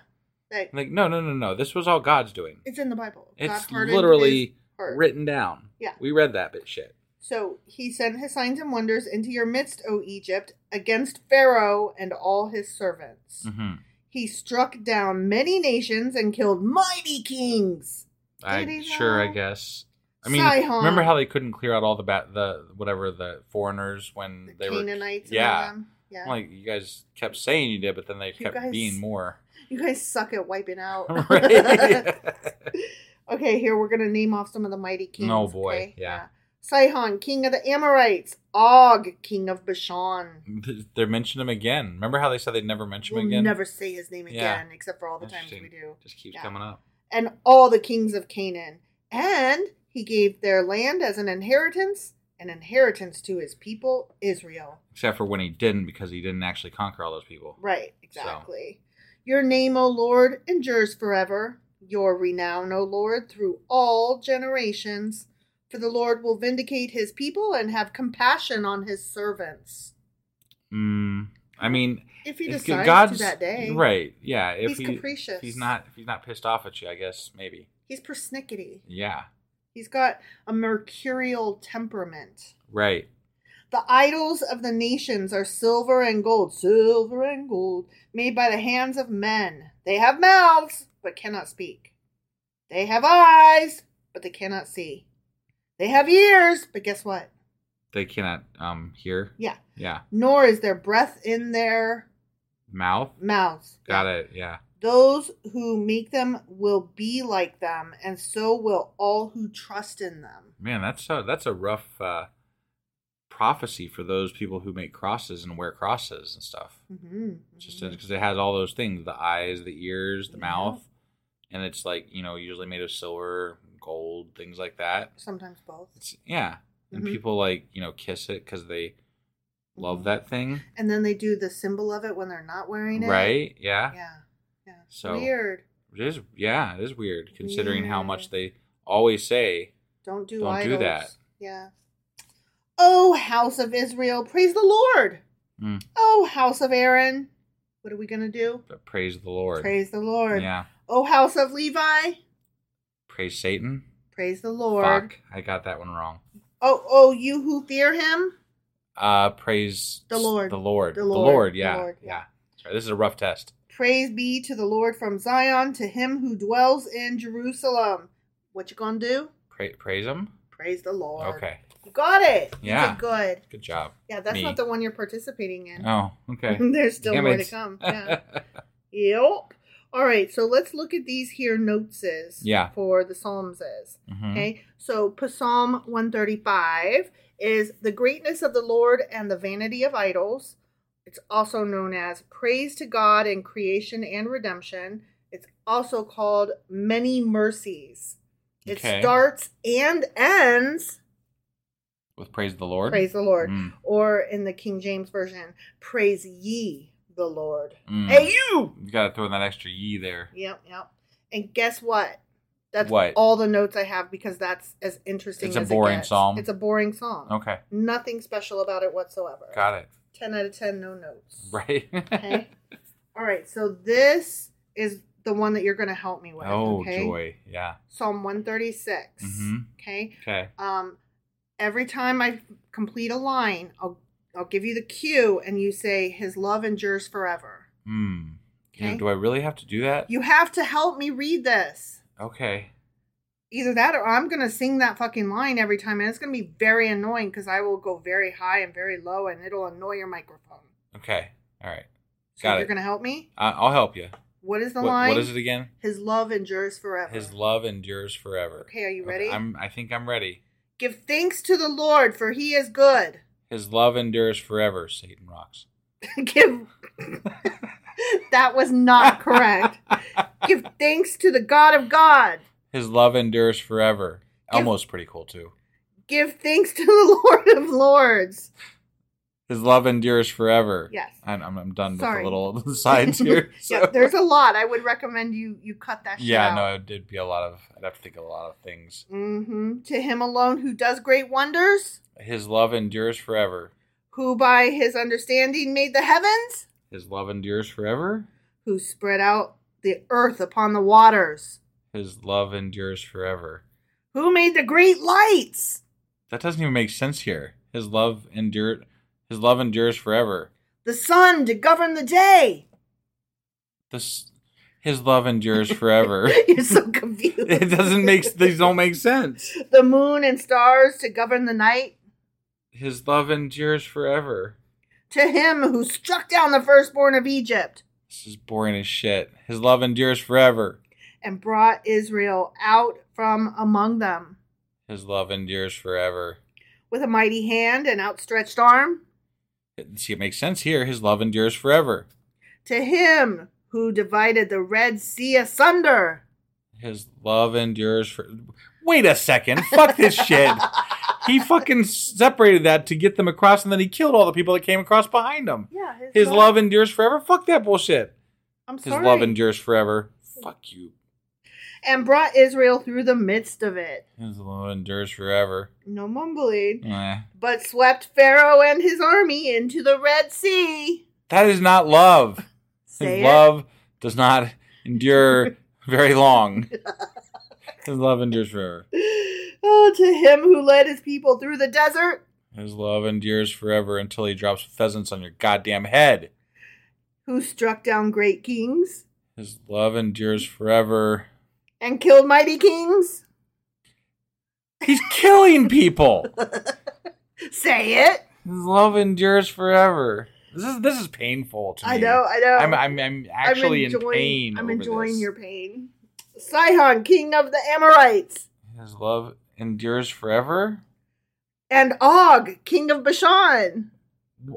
He's literally listing out people he helped kill. Yeah. And I'm supposed to say his love endures forever. Thank you. And gave their land as an inheritance. His love endures forever. An inheritance to his servant Israel. His love endures forever. To the one who remembered us in our low estate. His love endures forever. And freed us from our enemies. His love endures forever. And who gives food to every creature. His love endures forever.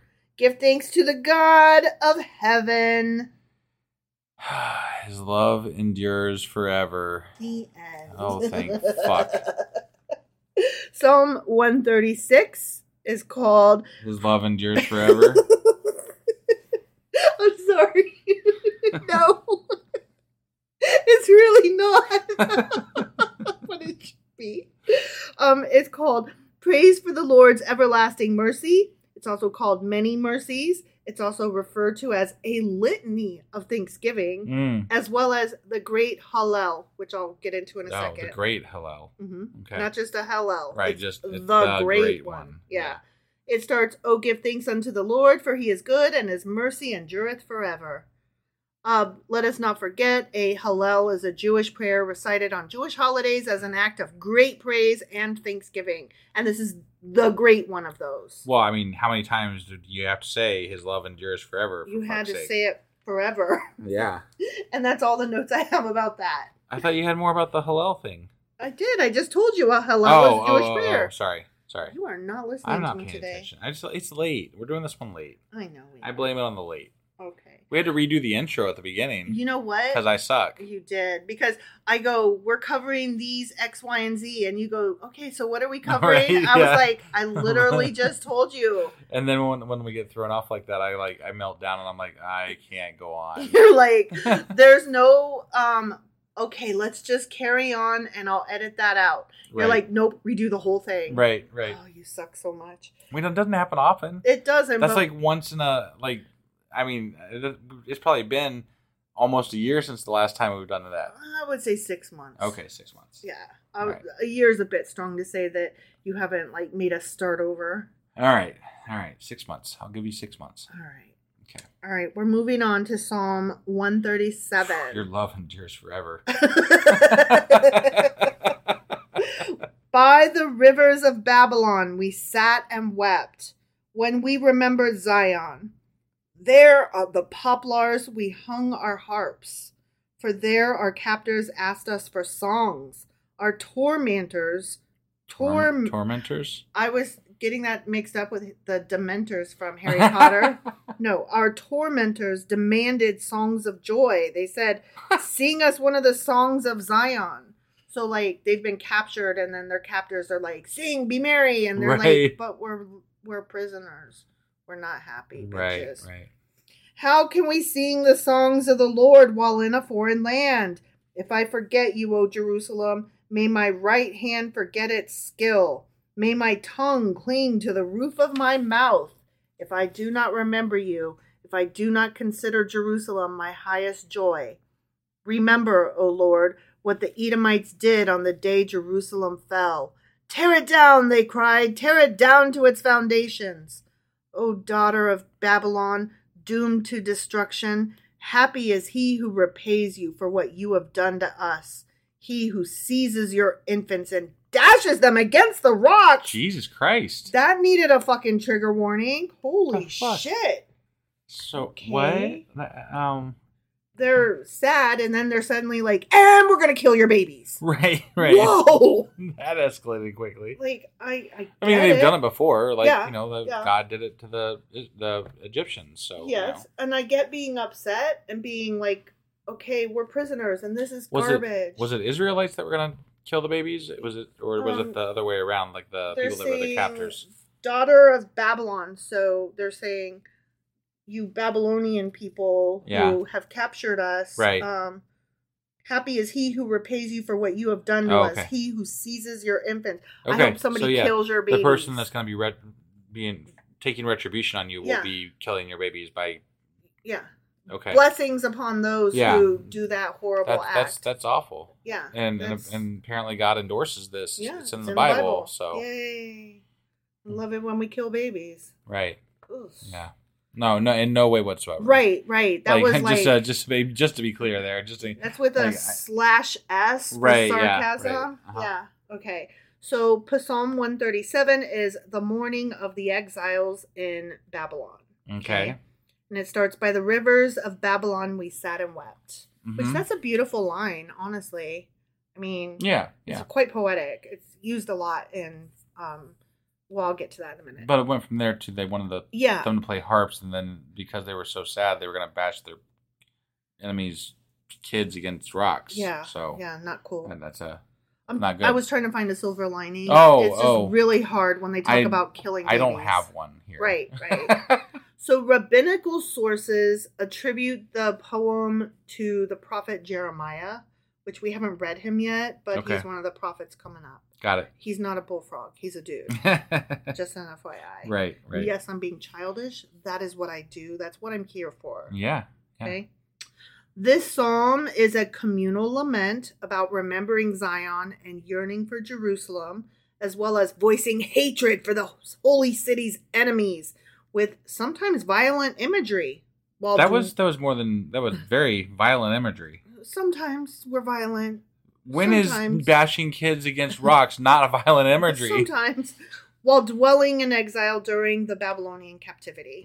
So just for a little bit of context, after Nebuchadnezzar II's successful siege of Jerusalem in 597 BC and his subsequent campaigns here and thither and far and wherever, inhabitants of the kingdom of Judah were deported to Babylonia, where they were held captive until sometime after the fall of Babylon in 539 BC. So when they mention in this the rivers of Babylon, those are the Euphrates and its tributaries, as well as the Tigris. Yeah, that makes sense. Yeah, the Tigris and the Euphrates. Right.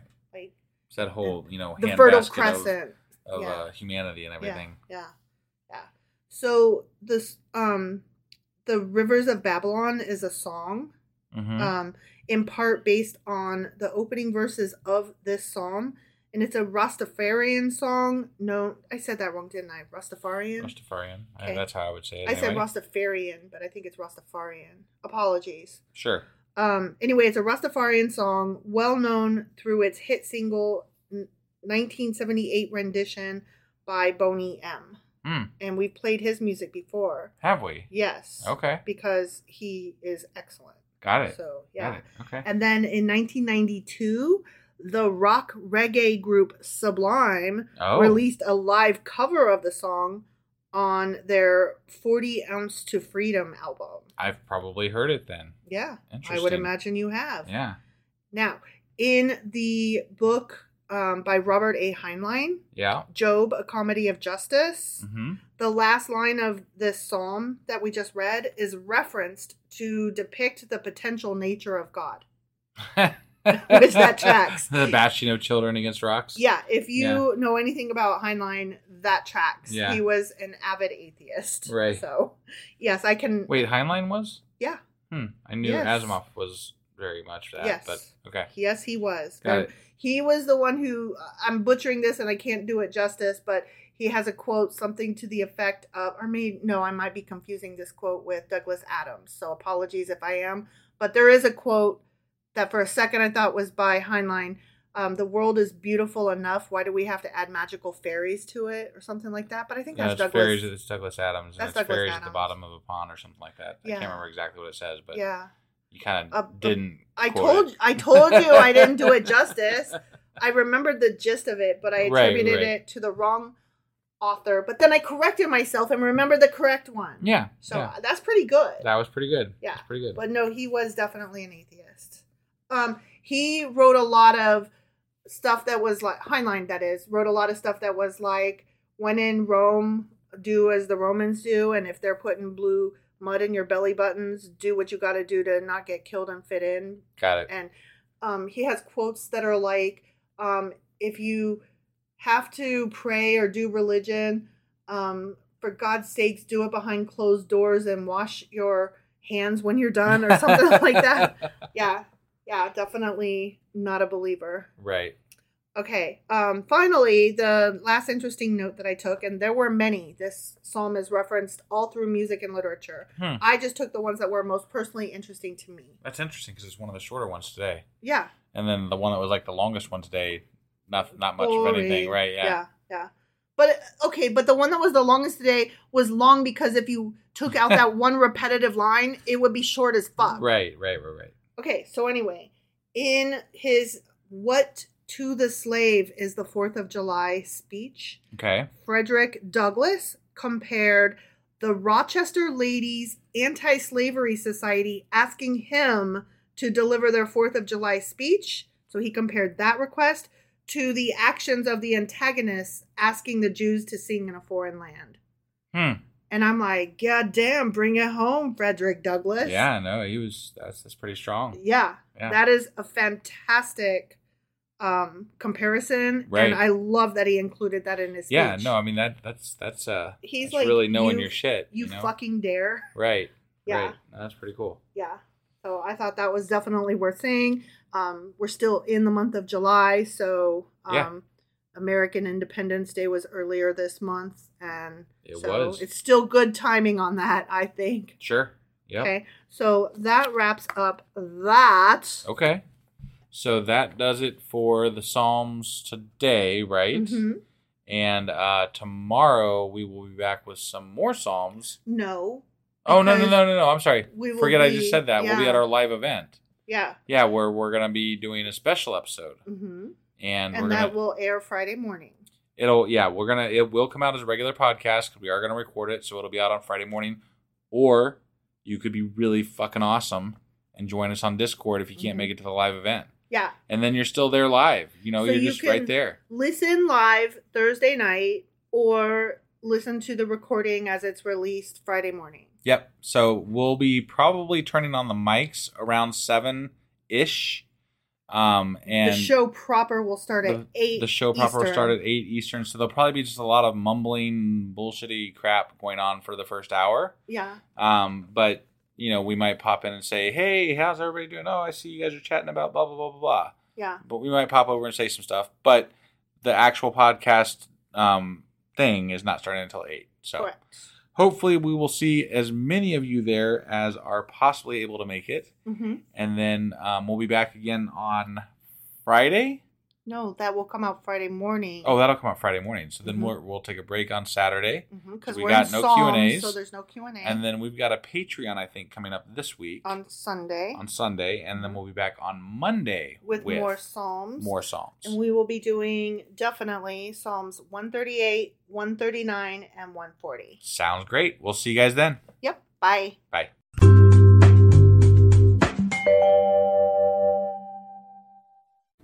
Hey you, welcome to Sacrilegious Discourse. I'm husband. I'm wife. And together we're reading the Bible. Starting with Genesis and eventually ending with the book of Revelation. One revelation, not many. We're working through every book of the Bible and offering our atheist 2 cents. We're asking questions and pointing out all the nonsense. We are not academics nor scholars. Nope. In fact, when it comes to religion, we really don't know anything at all. And what have we learned so far, husband? God is definitely a dick. Mm-hmm. That's for sure. If you're interested in how we reached this startling conclusion, maybe start from episode 1. Otherwise, you can jump in anywhere. It's all good. It is all good. So what are we doing today? We're at a live event in Dayton, Ohio. We are. Aw, thank you. Thank you. That's right. We're celebrating having reached the halfway point of our endeavor by hosting this episode live from Brick's Ice House in downtown Dayton, Ohio. And it's sponsored by Free Thought Dayton with financial support from our listeners and friends. So thank you all. Thank you so much for being here, everybody. It means the world to us.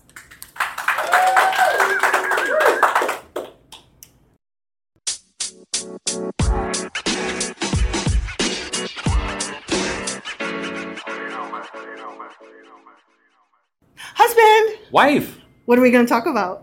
Well, I don't know. You're the one with the fucking paperwork. Why don't you tell me what we're going to talk about? I'll talk about what we're going to talk about. So I put together a list of questions that I thought I would ask, and then you could just rip off, because that's what we normally do anyway. So essentially, we're going to be talking about why we're doing what we're doing? Yeah. Is that what you're saying? Correct. Okay. Correct. All right. So the first question that I came up with is for me. Why did I ask you to read the Bible with me? Well, I mean, I think that... No, why did I ask you? Why did you ask me? Why me? Yeah. I. I was going to answer for you, but, Well, you can answer for me. Go ahead. Why do you think I asked you? I think it was because we had never read the Bible and there was a bunch of shit going on in the world that, we wanted to find out what the fuck's going on with that thing. Well, that's why I asked you to read it with me. But why I wanted to read it was because I'd always wanted to read it just because people are always talking about it's in the Bible. You really need to read the Bible. Sure. Have you read the Bible? And are you saved? It's in the Bible. If you just read the Bible. Well, and you were a little bit more agnostic leaning when we started this thing? More agnostic than atheist, correct. Yeah. So, yeah. I mean, you had some questions. You had some questions. And I was always told that the Bible will answer those questions. So How's that gone? Well, we're doing a podcast, so how do you think it's gone? So the next question is, why did you, husband, agree to do this with me, to read the Bible? Honestly, because I've never read the Bible myself. And I felt like if I was going to talk about politics and talk about the state of the world, that based on how important this piece of literature is to what is going on, I needed to know what it said. And that's why I agreed to do this. And that's why I'm fully enthusiastically behind us going this route, because I feel like it's important to know who we're talking to and what they mean by what they're saying. Yeah, and I think that reading it together kind of goes along with our relationship early on. One of the ways that we really clicked in the beginning is that we discovered we were reading the same book at the same time. Which was Atlas Shrugged by Ayn Rand. I know. Hold on. Let me explain. Because we were reading it because of that. Yes. Because our curiosity goes beyond just knowing that something sucks, or we want to read. We wanted to know, but why? What sucks about it? Why does one side embrace it versus the other side doesn't? And we didn't have informed opinions, and so independently, we were both reading this book just to understand, why do they love it? Why do they hate it?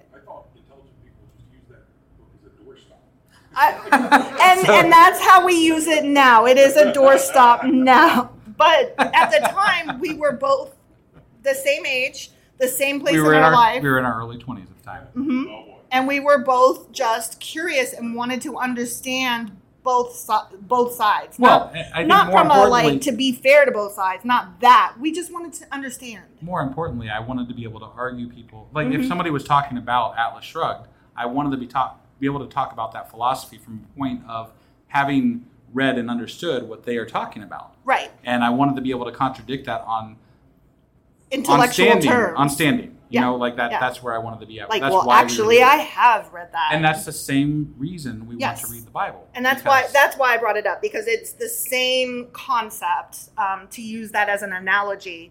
We're not reading this because we believe in it or because it's something that speaks to us. We're reading it for the same understanding that we want to know what our arguments against it are better. And we want to also better understand the people that we get into conflict with.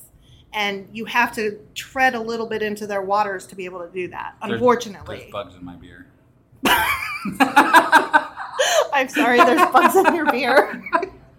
That's sorry. Well, it's hot. You probably got a little gnat. Yeah, no, I think that's what it is. Yeah. It's just a little gnat. You just want a little swim. Yeah.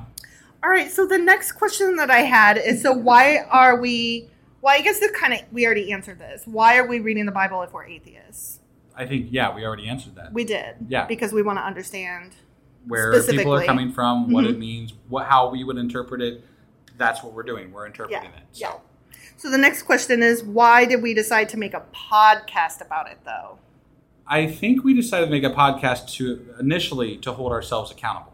Mm-hmm. It was more about showing up every day and doing this thing and making sure that we stuck to it. Yes. Because honestly, for the first 6 months, I don't think we had any more than maybe 15 listeners a day. Well, and I think also that we were kind of hit or miss. We were a little bit hit or miss. And we've been less hit or miss in the last year to year and a half because we actually have fans holding us accountable. Yeah. So. Yeah. Conrad. No, it's true. When somebody expectations. Yeah. No, it means a lot. I mean, to us, it means a lot. And it keeps us going because we get a lot of really great feedback. So, I mean, I'm going to take this moment to say thank you to all of our fans who have supported us and continue to support us. And even if you've just reached out to us to let us know how much our podcast means to you. It really drives us and keeps us moving forward. So it does. Thank you immensely. From the bottom of our hearts. So my next question is, why did we choose to be anonymous? We get asked that one a lot. So we have a kid who just turned 18. And graduated from high school. We grew up, or we just recently moved out of a very, very, very small town that was very religiously oriented. I mean, there's I think 7 churches in town. I didn't exactly count them, but that sounds about right. Throw a rock and you'll hit a church. Yeah, and it's and for a minute we lived across the street from a church. For more than a minute, but yeah. And even just this area in our state that we live in is very red. Yes, and I feel like if we had put our names out there, it would have put a target not just on us but on our kid, and I don't think that was a fair thing to do at the time. Yeah. So that's why we avoided putting our names out there initially. We have since, obviously, we're doing a live event, so people here know our names, and we have opened up to our fans on Patreon to let them know our names. And we even put our picture there. Yeah. So I mean, we're slowly, targets now. We're slowly coming out as to who we are, but I mean, obviously, since we've been doing this for 3 years, we will always be husband and wife. Yeah, definitely. But my next question is, so why are we coming out, so to speak, now? Because our kid graduated high school. I mean, that's the simple version of how that goes. We moved out of that small town, too. That, too, but that doesn't really make a huge... I mean, literally, our neighbor has a stone statue of Trump. Yeah. A Buddha. Yeah, a Buddha. Town where you were from? No. We moved to East Dayton. What town were you from? Germantown. Yeah. Yeah, no, where we moved to Belmont. So we're and our neighbor, literally we look out our kitchen window and there's a stone Buddha Trump statue sitting there. So we still don't feel completely safe putting out flags or anything, which I want to put out all kinds of pride flags and Black Lives Matter flags and just all the liberal flags that you want to put out that say, this is who we are. This is what we believe. These are the people that we are. We are the woke. Not that you have to be liberal to be an atheist, but it seems to go hand in hand. More often than not in my experience. Yeah. So, but yeah, we've been hampered by where we live, who we live next to, who we're trying to protect in our lives and things like that. So. Yeah, somebody over to the right here mentioned, go ahead, just put the flags out. And I hear you, and I really want to, but our kid does still live with us. And right. Now, our kid would probably be all for it. They would, but that's their decision to make in their place, and I don't want to put them in harm's way. Right. I can't justify that for my own well-being. I don't know. Right. The next question that I have is, we get asked this one a lot. Why are we so crass and disrespectful? That's probably more directed at me than him, honestly. No, I mean, I definitely open up more on this podcast than I do in real life. Yes, you do. So it's been kind of cool to see you. And part of that is the anonymity. Anonymity. Have another drink. I think it is more a bit of how we feel about the situation with our... I'm trying to think here. Sorry. Go ahead. I was going to say, I can tell you, I am crass online, and I am crass in person, and I am crass in my personal life because I can. And that... Thank you. I was shushed for a lot of years, and so I'm sure that a large part of it now is just because I want to do the whole snap hair wave and be because I want to, God damn it. And that's not necessarily healthy either. So I'm still trying to find that middle ground, but a lot of it... I think for me that there's I think that I don't want to give, specifically with reading the Bible, right? Mm-hmm. I don't want to give it any more respect than I would give anything else in my life. And when it comes down to it, I don't feel like it deserves any more respect than what we are giving it. I feel like we are giving an appropriate level of respect to it that it deserves, in my opinion. Well, that's a lot more like specific. Sure. I was being more like general, Yeah. but I appreciate your answer there. Right. But that's why I'm okay with it. That's why I feel like it's an okay thing to do, because to treat it with reverence is to admit up front that this thing has standing, that it has a place that is more appropriated to a higher level of thinking than what it actually deserves, in my opinion. It is just a Bronze Age book that doesn't really project anything that I agree with. Right. And I don't want to agree with it, and I'm happily crass towards that book because of those reasons. So, well, we've been approached by people who are atheists or agnostics or free thinkers, somebody in that crowd who does not understand why we would be disrespectful anyway. Yeah. Even though they agree with us in principle, they do not like that we are disrespectful to this No, religious... and my dad could be included in that group. I wasn't going to say that, but yes, he can. Yes, he can. Yeah.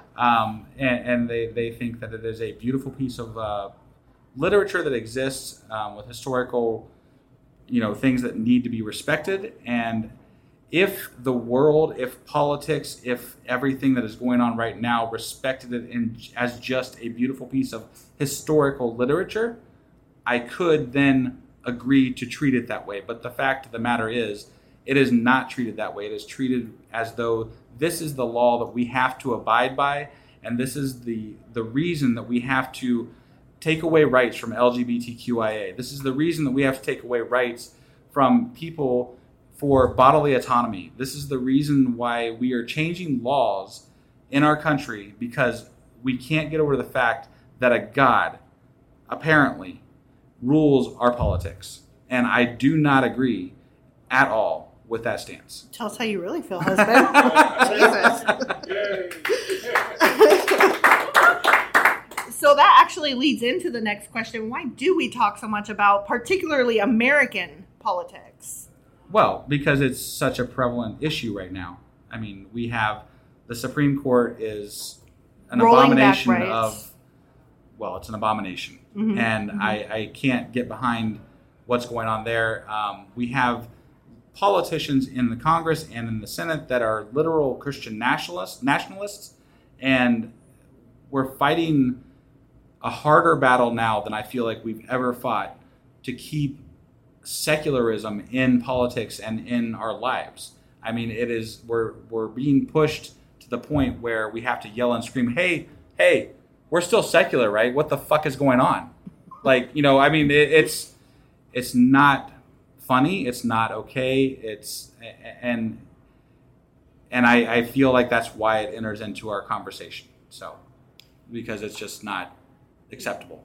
Well, we have some foreign listeners who don't always appreciate all of the politics that we get into. And so sometimes we tend to... we want to appreciate that perspective because it is very local, and Americans are renowned for being very localized and thinking that their politics are world politics. But we also want to acknowledge we try not to focus on American politics, but we do. I don't think there's any way around religion bringing them up when we live here in this country where these things are happening. Religion is why my child has fewer rights than I had even 10 years ago. Yeah. Religion is why, if my child was in my situation, could not get the abortion that I was allowed to have. 100%. And that's fucked up. Right. So how could we not talk about politics when we talk about religion? No, I agree. And it doesn't, obviously most of our podcast is based on reading the Bible, and that's what you get if you just tune in on a very surface level. Like Monday through Friday. Right. But if you listen to us all the time, we do bring it up quite a bit. Yeah. Because it is very important to us. It is something we can't ignore, and it's right there in front of our faces right now in our country and in this world. So they're just so intermingled. Yeah. That you can't untangle them. Definitely. So this next question will bring us down a notch.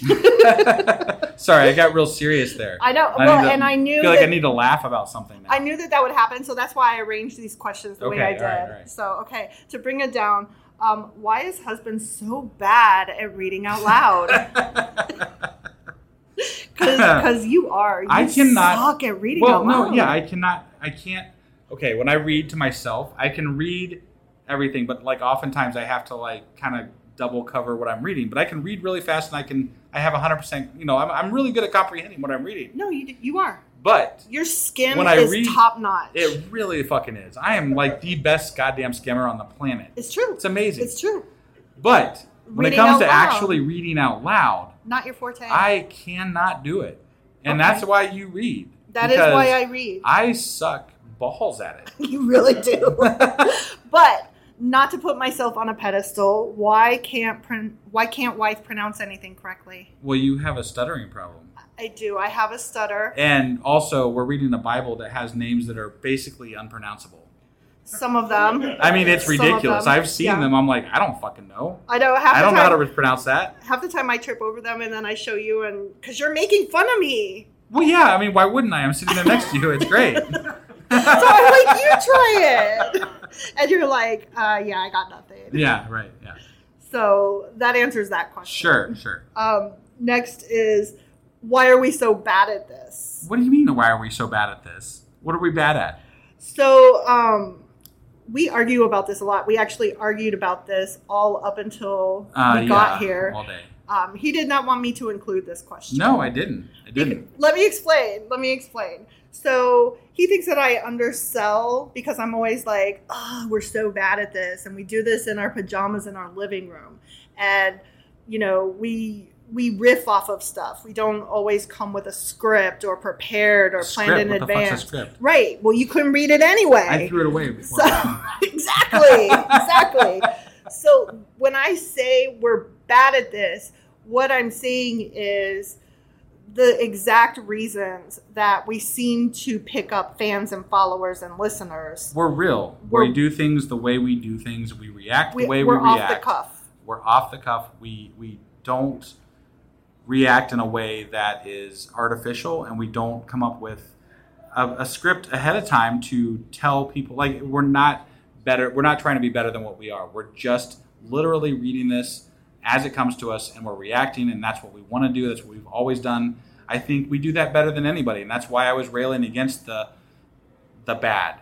I don't think we're bad. I think we do this differently. I think we do this in a way that is unique and different. And fun. That is all. Well, I just think that it does bear putting out there, like when we're setting up an event like this, and we don't have producers, we don't have we don't have sound guys. I mean, shit, that everybody here that was here tonight saw we don't have sound guys. So I mean, it's a thing, you know. I guess I just like to temper expectations, and so I just want it understood that we do have a fun way of doing things, and we do like the way we do it, and it does seem to hit, which is good. But just understand what you're getting into. That's all. Yes. And so you get us, and us is this. This. Right. Mm-hmm. That's the best explanation I've got.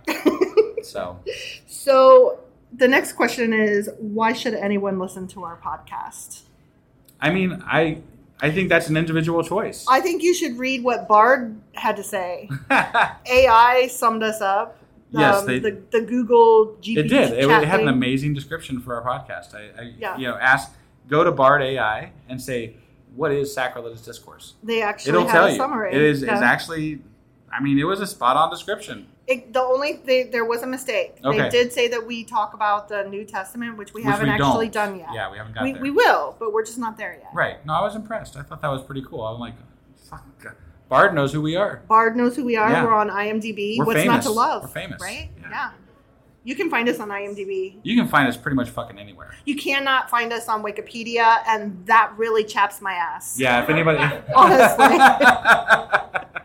Anybody who wants to put an entry on if anybody's like a wiki expert out there, that'd be great. So. I live to find our podcast on Wikipedia. Someday. Yeah. We just got to, the motto of our whole venture here is just keep showing up, right? Keep showing up. We keep showing up, eventually, it'll be there one of these days.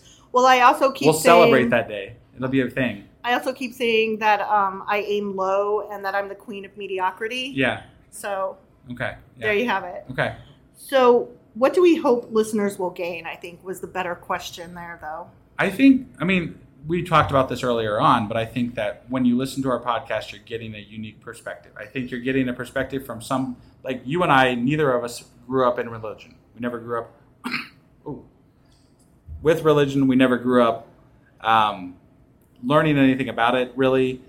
Most of our exposure to it has been through social encounters and different things like that. So, it is something that we have not learned except for by going through our podcast and doing the deep dives that we do through this. And I feel like a lot of people that are actually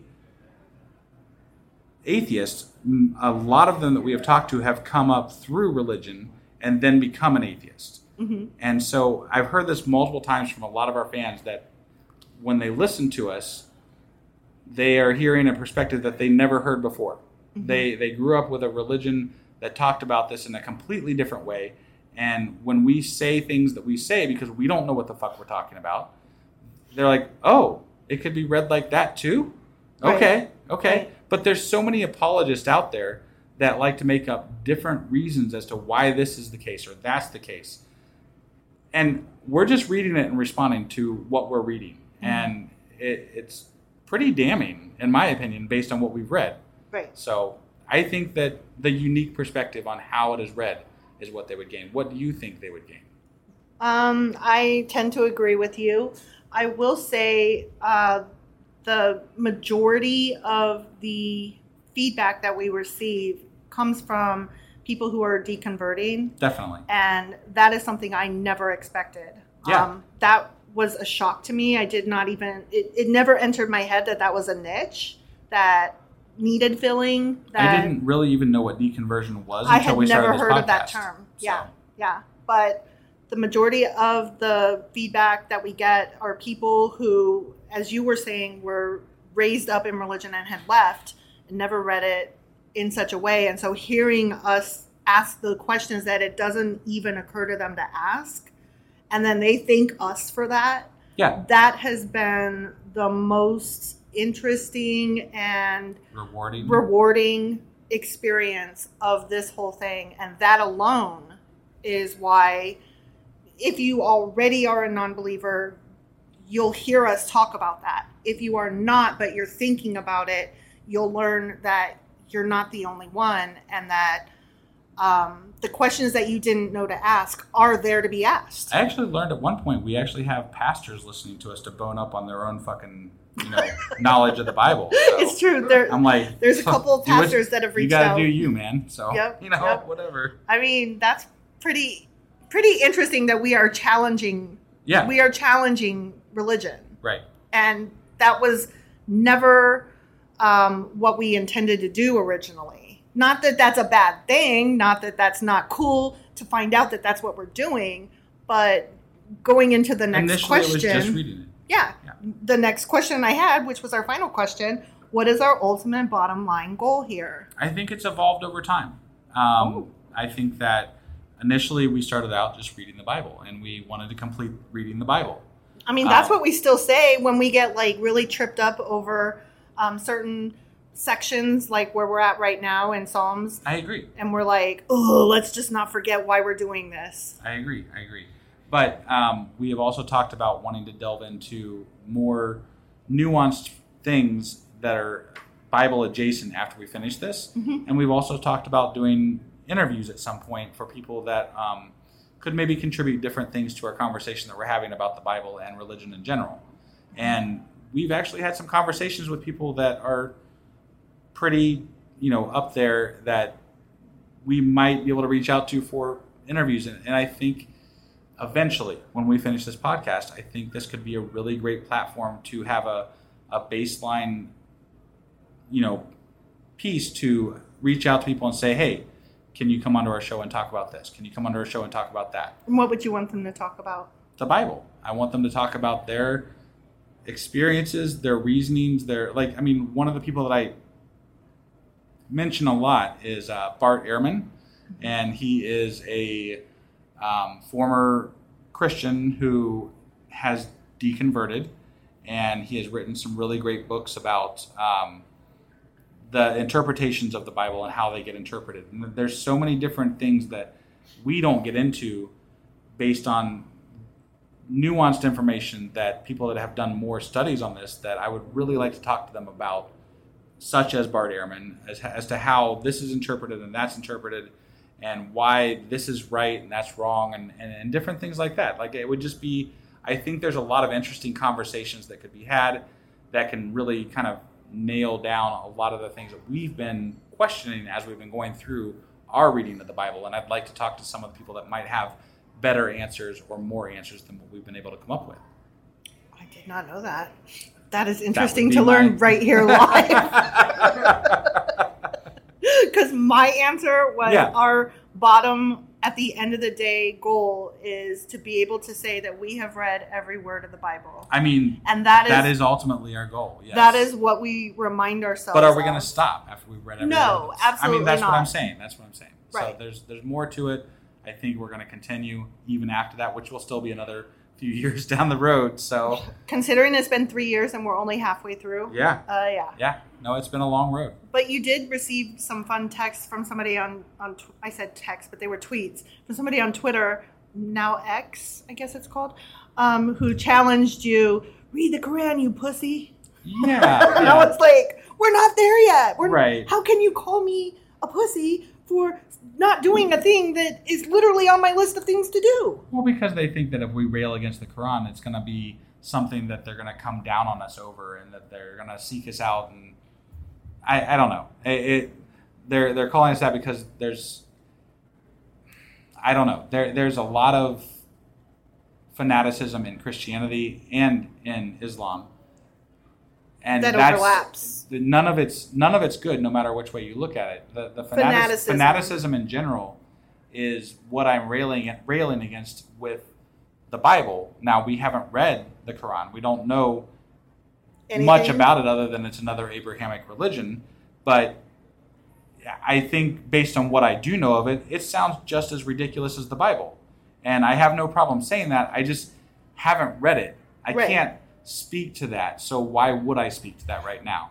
It's not the one that's currently influencing our Supreme Court and the laws in our country. Yeah, so. If anything, the Quran in the U.S. inspires hate towards Islamic people, which I don't agree with that either. Right. So that, I mean, it just, there's a lot of nuanced reasons as to why I will not get into that conversation with people, but it's not a place that I'm at right now. I'm not saying that it never will be, but I just always say it's on our list. We've got a lot of things to go through still with regard to the Bible and Christianity. So we've taken this one step at a time. We only learned through starting this podcast that there are different Bibles that have different books in them.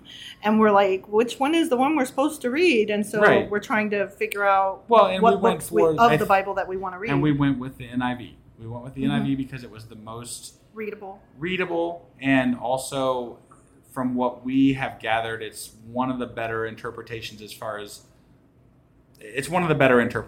from what we have gathered. I wouldn't say it's necessarily like a cleaner interpretation. I would just say it's a more readable interpretation. Sure. And again, there's so many different interpretations. I couldn't even count them today if we wanted to sit here and count them, but that's the one we chose. So somebody asked if we plan to read the Dead Sea Scrolls and all that, and I'm like, everything's on the list. I mean, it's all on the list. Yeah, no, it's all something that we might possibly cover. So, you have anything else for us today, or was that? That was pretty much it. Unless anybody had other questions or comments or jeers or boos or anything. Does anybody like that? have any questions, comments, anything? You don't have to. I can cut this all out, so it's no big deal. You have definitely gained the role of king editor on this. How many times do we cough in the middle and then you're like, oh yeah. Oh. So I mean that's so. Here's a funny thing. So nobody listening to our podcast would know this, but when we are going through our podcast, we have hand signals and different things that we use. Like if I've got a cough or she's got to go to the bathroom or something like that or whatever, we're just like, And then like we're just like so like we and they're like okay. And I take a note in my phone. I'm like, okay, that was at this time, and then I go back through at the end, and that's how we edit everything out. And we're good So to y'all go, don't get to be privy to the bathroom breaks. Yeah, there's a and few the things we coughs don't leave and- in the podcast when it all comes down to it. So, no questions. So, yeah. Yeah. So you said you have a list, Yeah. And I remember you guys had mentioned taking a trip to the Ark. We have not done that yet. The question So- was, are Yeah. we taking a trip to the Ark? Yeah. And I responded on that one. I was like, You're down for that? mean, so I think that will probably be something we will do at some point. I'm in. Like, I want to do that. I don't know what that trip is going to look like. And I mean, I've been blocked by him on Twitter. He doesn't like me. So, yeah, Ken Ham, not a fan of mine. But I think at some point, yeah, right, yeah. Yeah, if you're being blocked by that kind of person, you're definitely doing something right. Yeah, so I would love to live stream that almost or do something. I don't know what that would look like though, but it is definitely a thing that I want to do. This isn't a question, just a shout out Yeah. to Ken Ham, because he was, when I deconverted, his debate with Bill Nye was my precipitating event. Really? Yeah. Oh, wow. So The comment was that when Ken Ham debated Bill Nye, that was our friend's say that precipitating event. Thank you. Sorry, I couldn't get it to come out. Too many margaritas. It was the straw that broke the camel's back. Straw that broke the Interesting, camel's back. interesting. That is really interesting to know. yeah, I don't put a lot of prowess in Ken Ham's ability to converse about his feelings about religion, or he's not real good at it. He doesn't have a lot of good things to say. But we have a book. What, are we talking about the Bible or? That's what he said. Oh yeah, But we have a book. No, I love Okay. it when they use the book. Like, yeah, we can use the book to prove shit all day, but ultimately you're proving shit on 2,000, 3,000, 4,000 years ago of things that were written by people who didn't understand shit. So, I mean, that's the simple answer to that. But We could write a book and then we could Yeah, say we I mean- have a book. sure, By that logic, Spider-Man exists. exactly. Spider-Man does exist. What are you trying to say? Oh, okay, Aragorn exists. Okay, there you go. I wish he did. I think many people wish Aragorn existed for various different reasons. Right. So we didn't have anything else to say. Did anybody else have anything else to add, or shall I hit stop? Okay. All right. Go. Oh,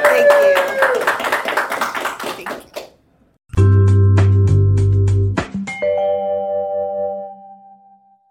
Husband, Wife. what are we doing today? Well, we're doing a special Patreon episode. We are. What's it about? Well, today we are going to be talking about what it means to have morality as an atheist, So and how that occurs. So how can you be a good person if you don't believe in God? If there's no fear of hell or reward of heaven, how can you do things? Yeah. How can you breathe? How can you choose? I mean, I get asked it all the time by Christians. why even bother brushing your How teeth? can you possibly do anything? Like, how are you not murdering people without God? Aren't you rapey? It's amazing. there's how no God. can't do that. So you're probably pulling whiskers off kittens, aren't you? I mean, obviously, Without God, there's only murder and mayhem, right? totally. Okay. No. Oh, no? No. No, how? Well, let's go find out. Okay.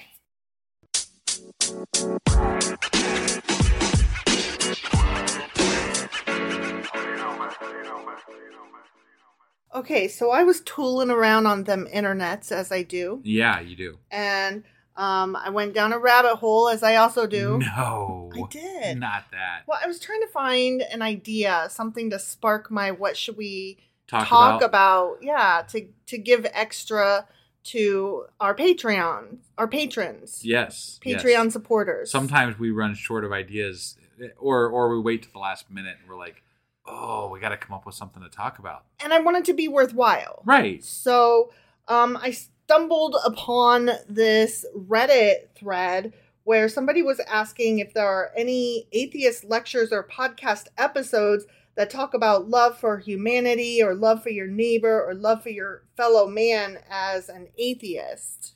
I find that, so, I mean, I want to get into this a lot more, but like just the meaning of the word atheist, we're kind of set up to be counter to something. Right. So it's hard to work from that perspective and then immediately jump into morality and, you know, how... Right. Not that I don't think that we have morality. I definitely do. But there isn't a atheist believe this. Right. No, it's specifically, we don't believe in God. Right. So anything that we say we believe in only pertains to husband and wife on this podcast. Right. And once we get past we don't believe in God, we can't speak for everybody. Right. Because other atheists believe different things. They have different values and morals and codes of ethics, etc. Sure. But I will say that I find that most atheists that I have run into seem to align close to where I stand, we stand politically, ethically, religiously, spiritually. So I mean, I think that there is some aligning there, but it is definitely not across the board, and you can't define atheism as a set of morals. Right. So I want to start this conversation by saying that out loud. Right. What we're going to be talking about is how we define our morals. We too. Yes. We two people, right. Not we atheists across the board. Right. Yeah. Because we can't technically speak for everybody else. Right. It is not something that we have the ability to do when there is only one thing that atheism truly is. Right. So I just wanted to say that up front. I'm actually glad you did, because it didn't occur to me to put that out there as this isn't an atheist stance. This is just a me and you stance. Well, most of what we say is a me and you stance. It's based from our atheism. You know, sure. Like our atheism is where this whole project started from. But I find that a lot of people want to ask questions as to how atheists handle this and how can you deal with that. What do atheists believe then? Right. And to me, it's real simple. I mean, I have my own set of values, you know, like I have empathy for other people. I feel very secure in how I react to things in the world because of my worldviews, because of my logic and reasoning things out, because of my empathy, because of many, many things. I have a sense of fairness, I feel, that I bring into everything. It almost sounds like you're woke. Well, yeah, I would say I am. I think that we didn't cover this, but I think we could take a minute to define what does it mean to be woke. Because I've seen Republicans be asked this on the spot and not be able to define it, but they know they hate it though, and it's bad, whatever it is. So I guess if I were to define woke, I would say that wokeness is essentially empathy for all people, and the ability to allow yourself to see their perspective and walk in their shoes, and then allow yourself to care for that person based on those experiences that you witness them having. I like that. I think that being woke means being aware. Right. Yeah. And, I mean, that's literally the definition of that is being aware. Being aware to... Oh no, what happened? Well, this is a special Patreon episode, actually. Which means that they need to go to Patreon and subscribe as a patron in order to listen to it. Okay, well, I guess that we are going to go do that now. Yeah, just head over to patreon.com/sacrilegiousdiscourse, become a member for as low as $2 a month, and you'll have access to all these special things and goodies too. So, you know, go do that. So this was just a teaser. Yeah, teaser. Okay, just Bye. checking. Okay, Bye. Bye. Bye.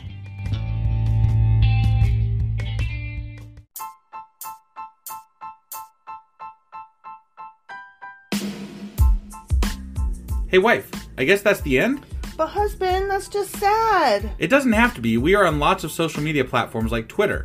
Our handle there is sacrilegious_D. For D's nuts. Oh my God.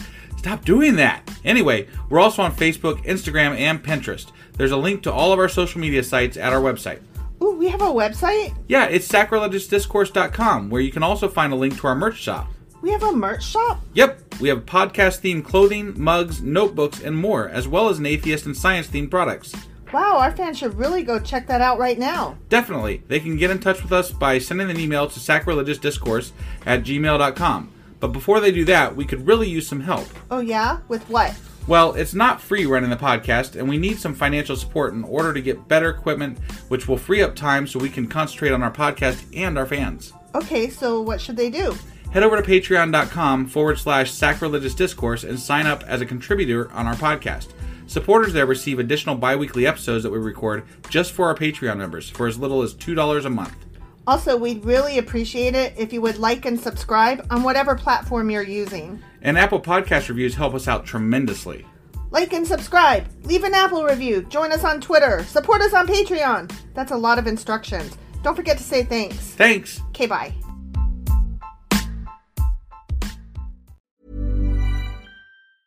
Hey, it's Paige DeSorbo from Giggly Squad. High quality fashion without the price tag. Say hello to Quince.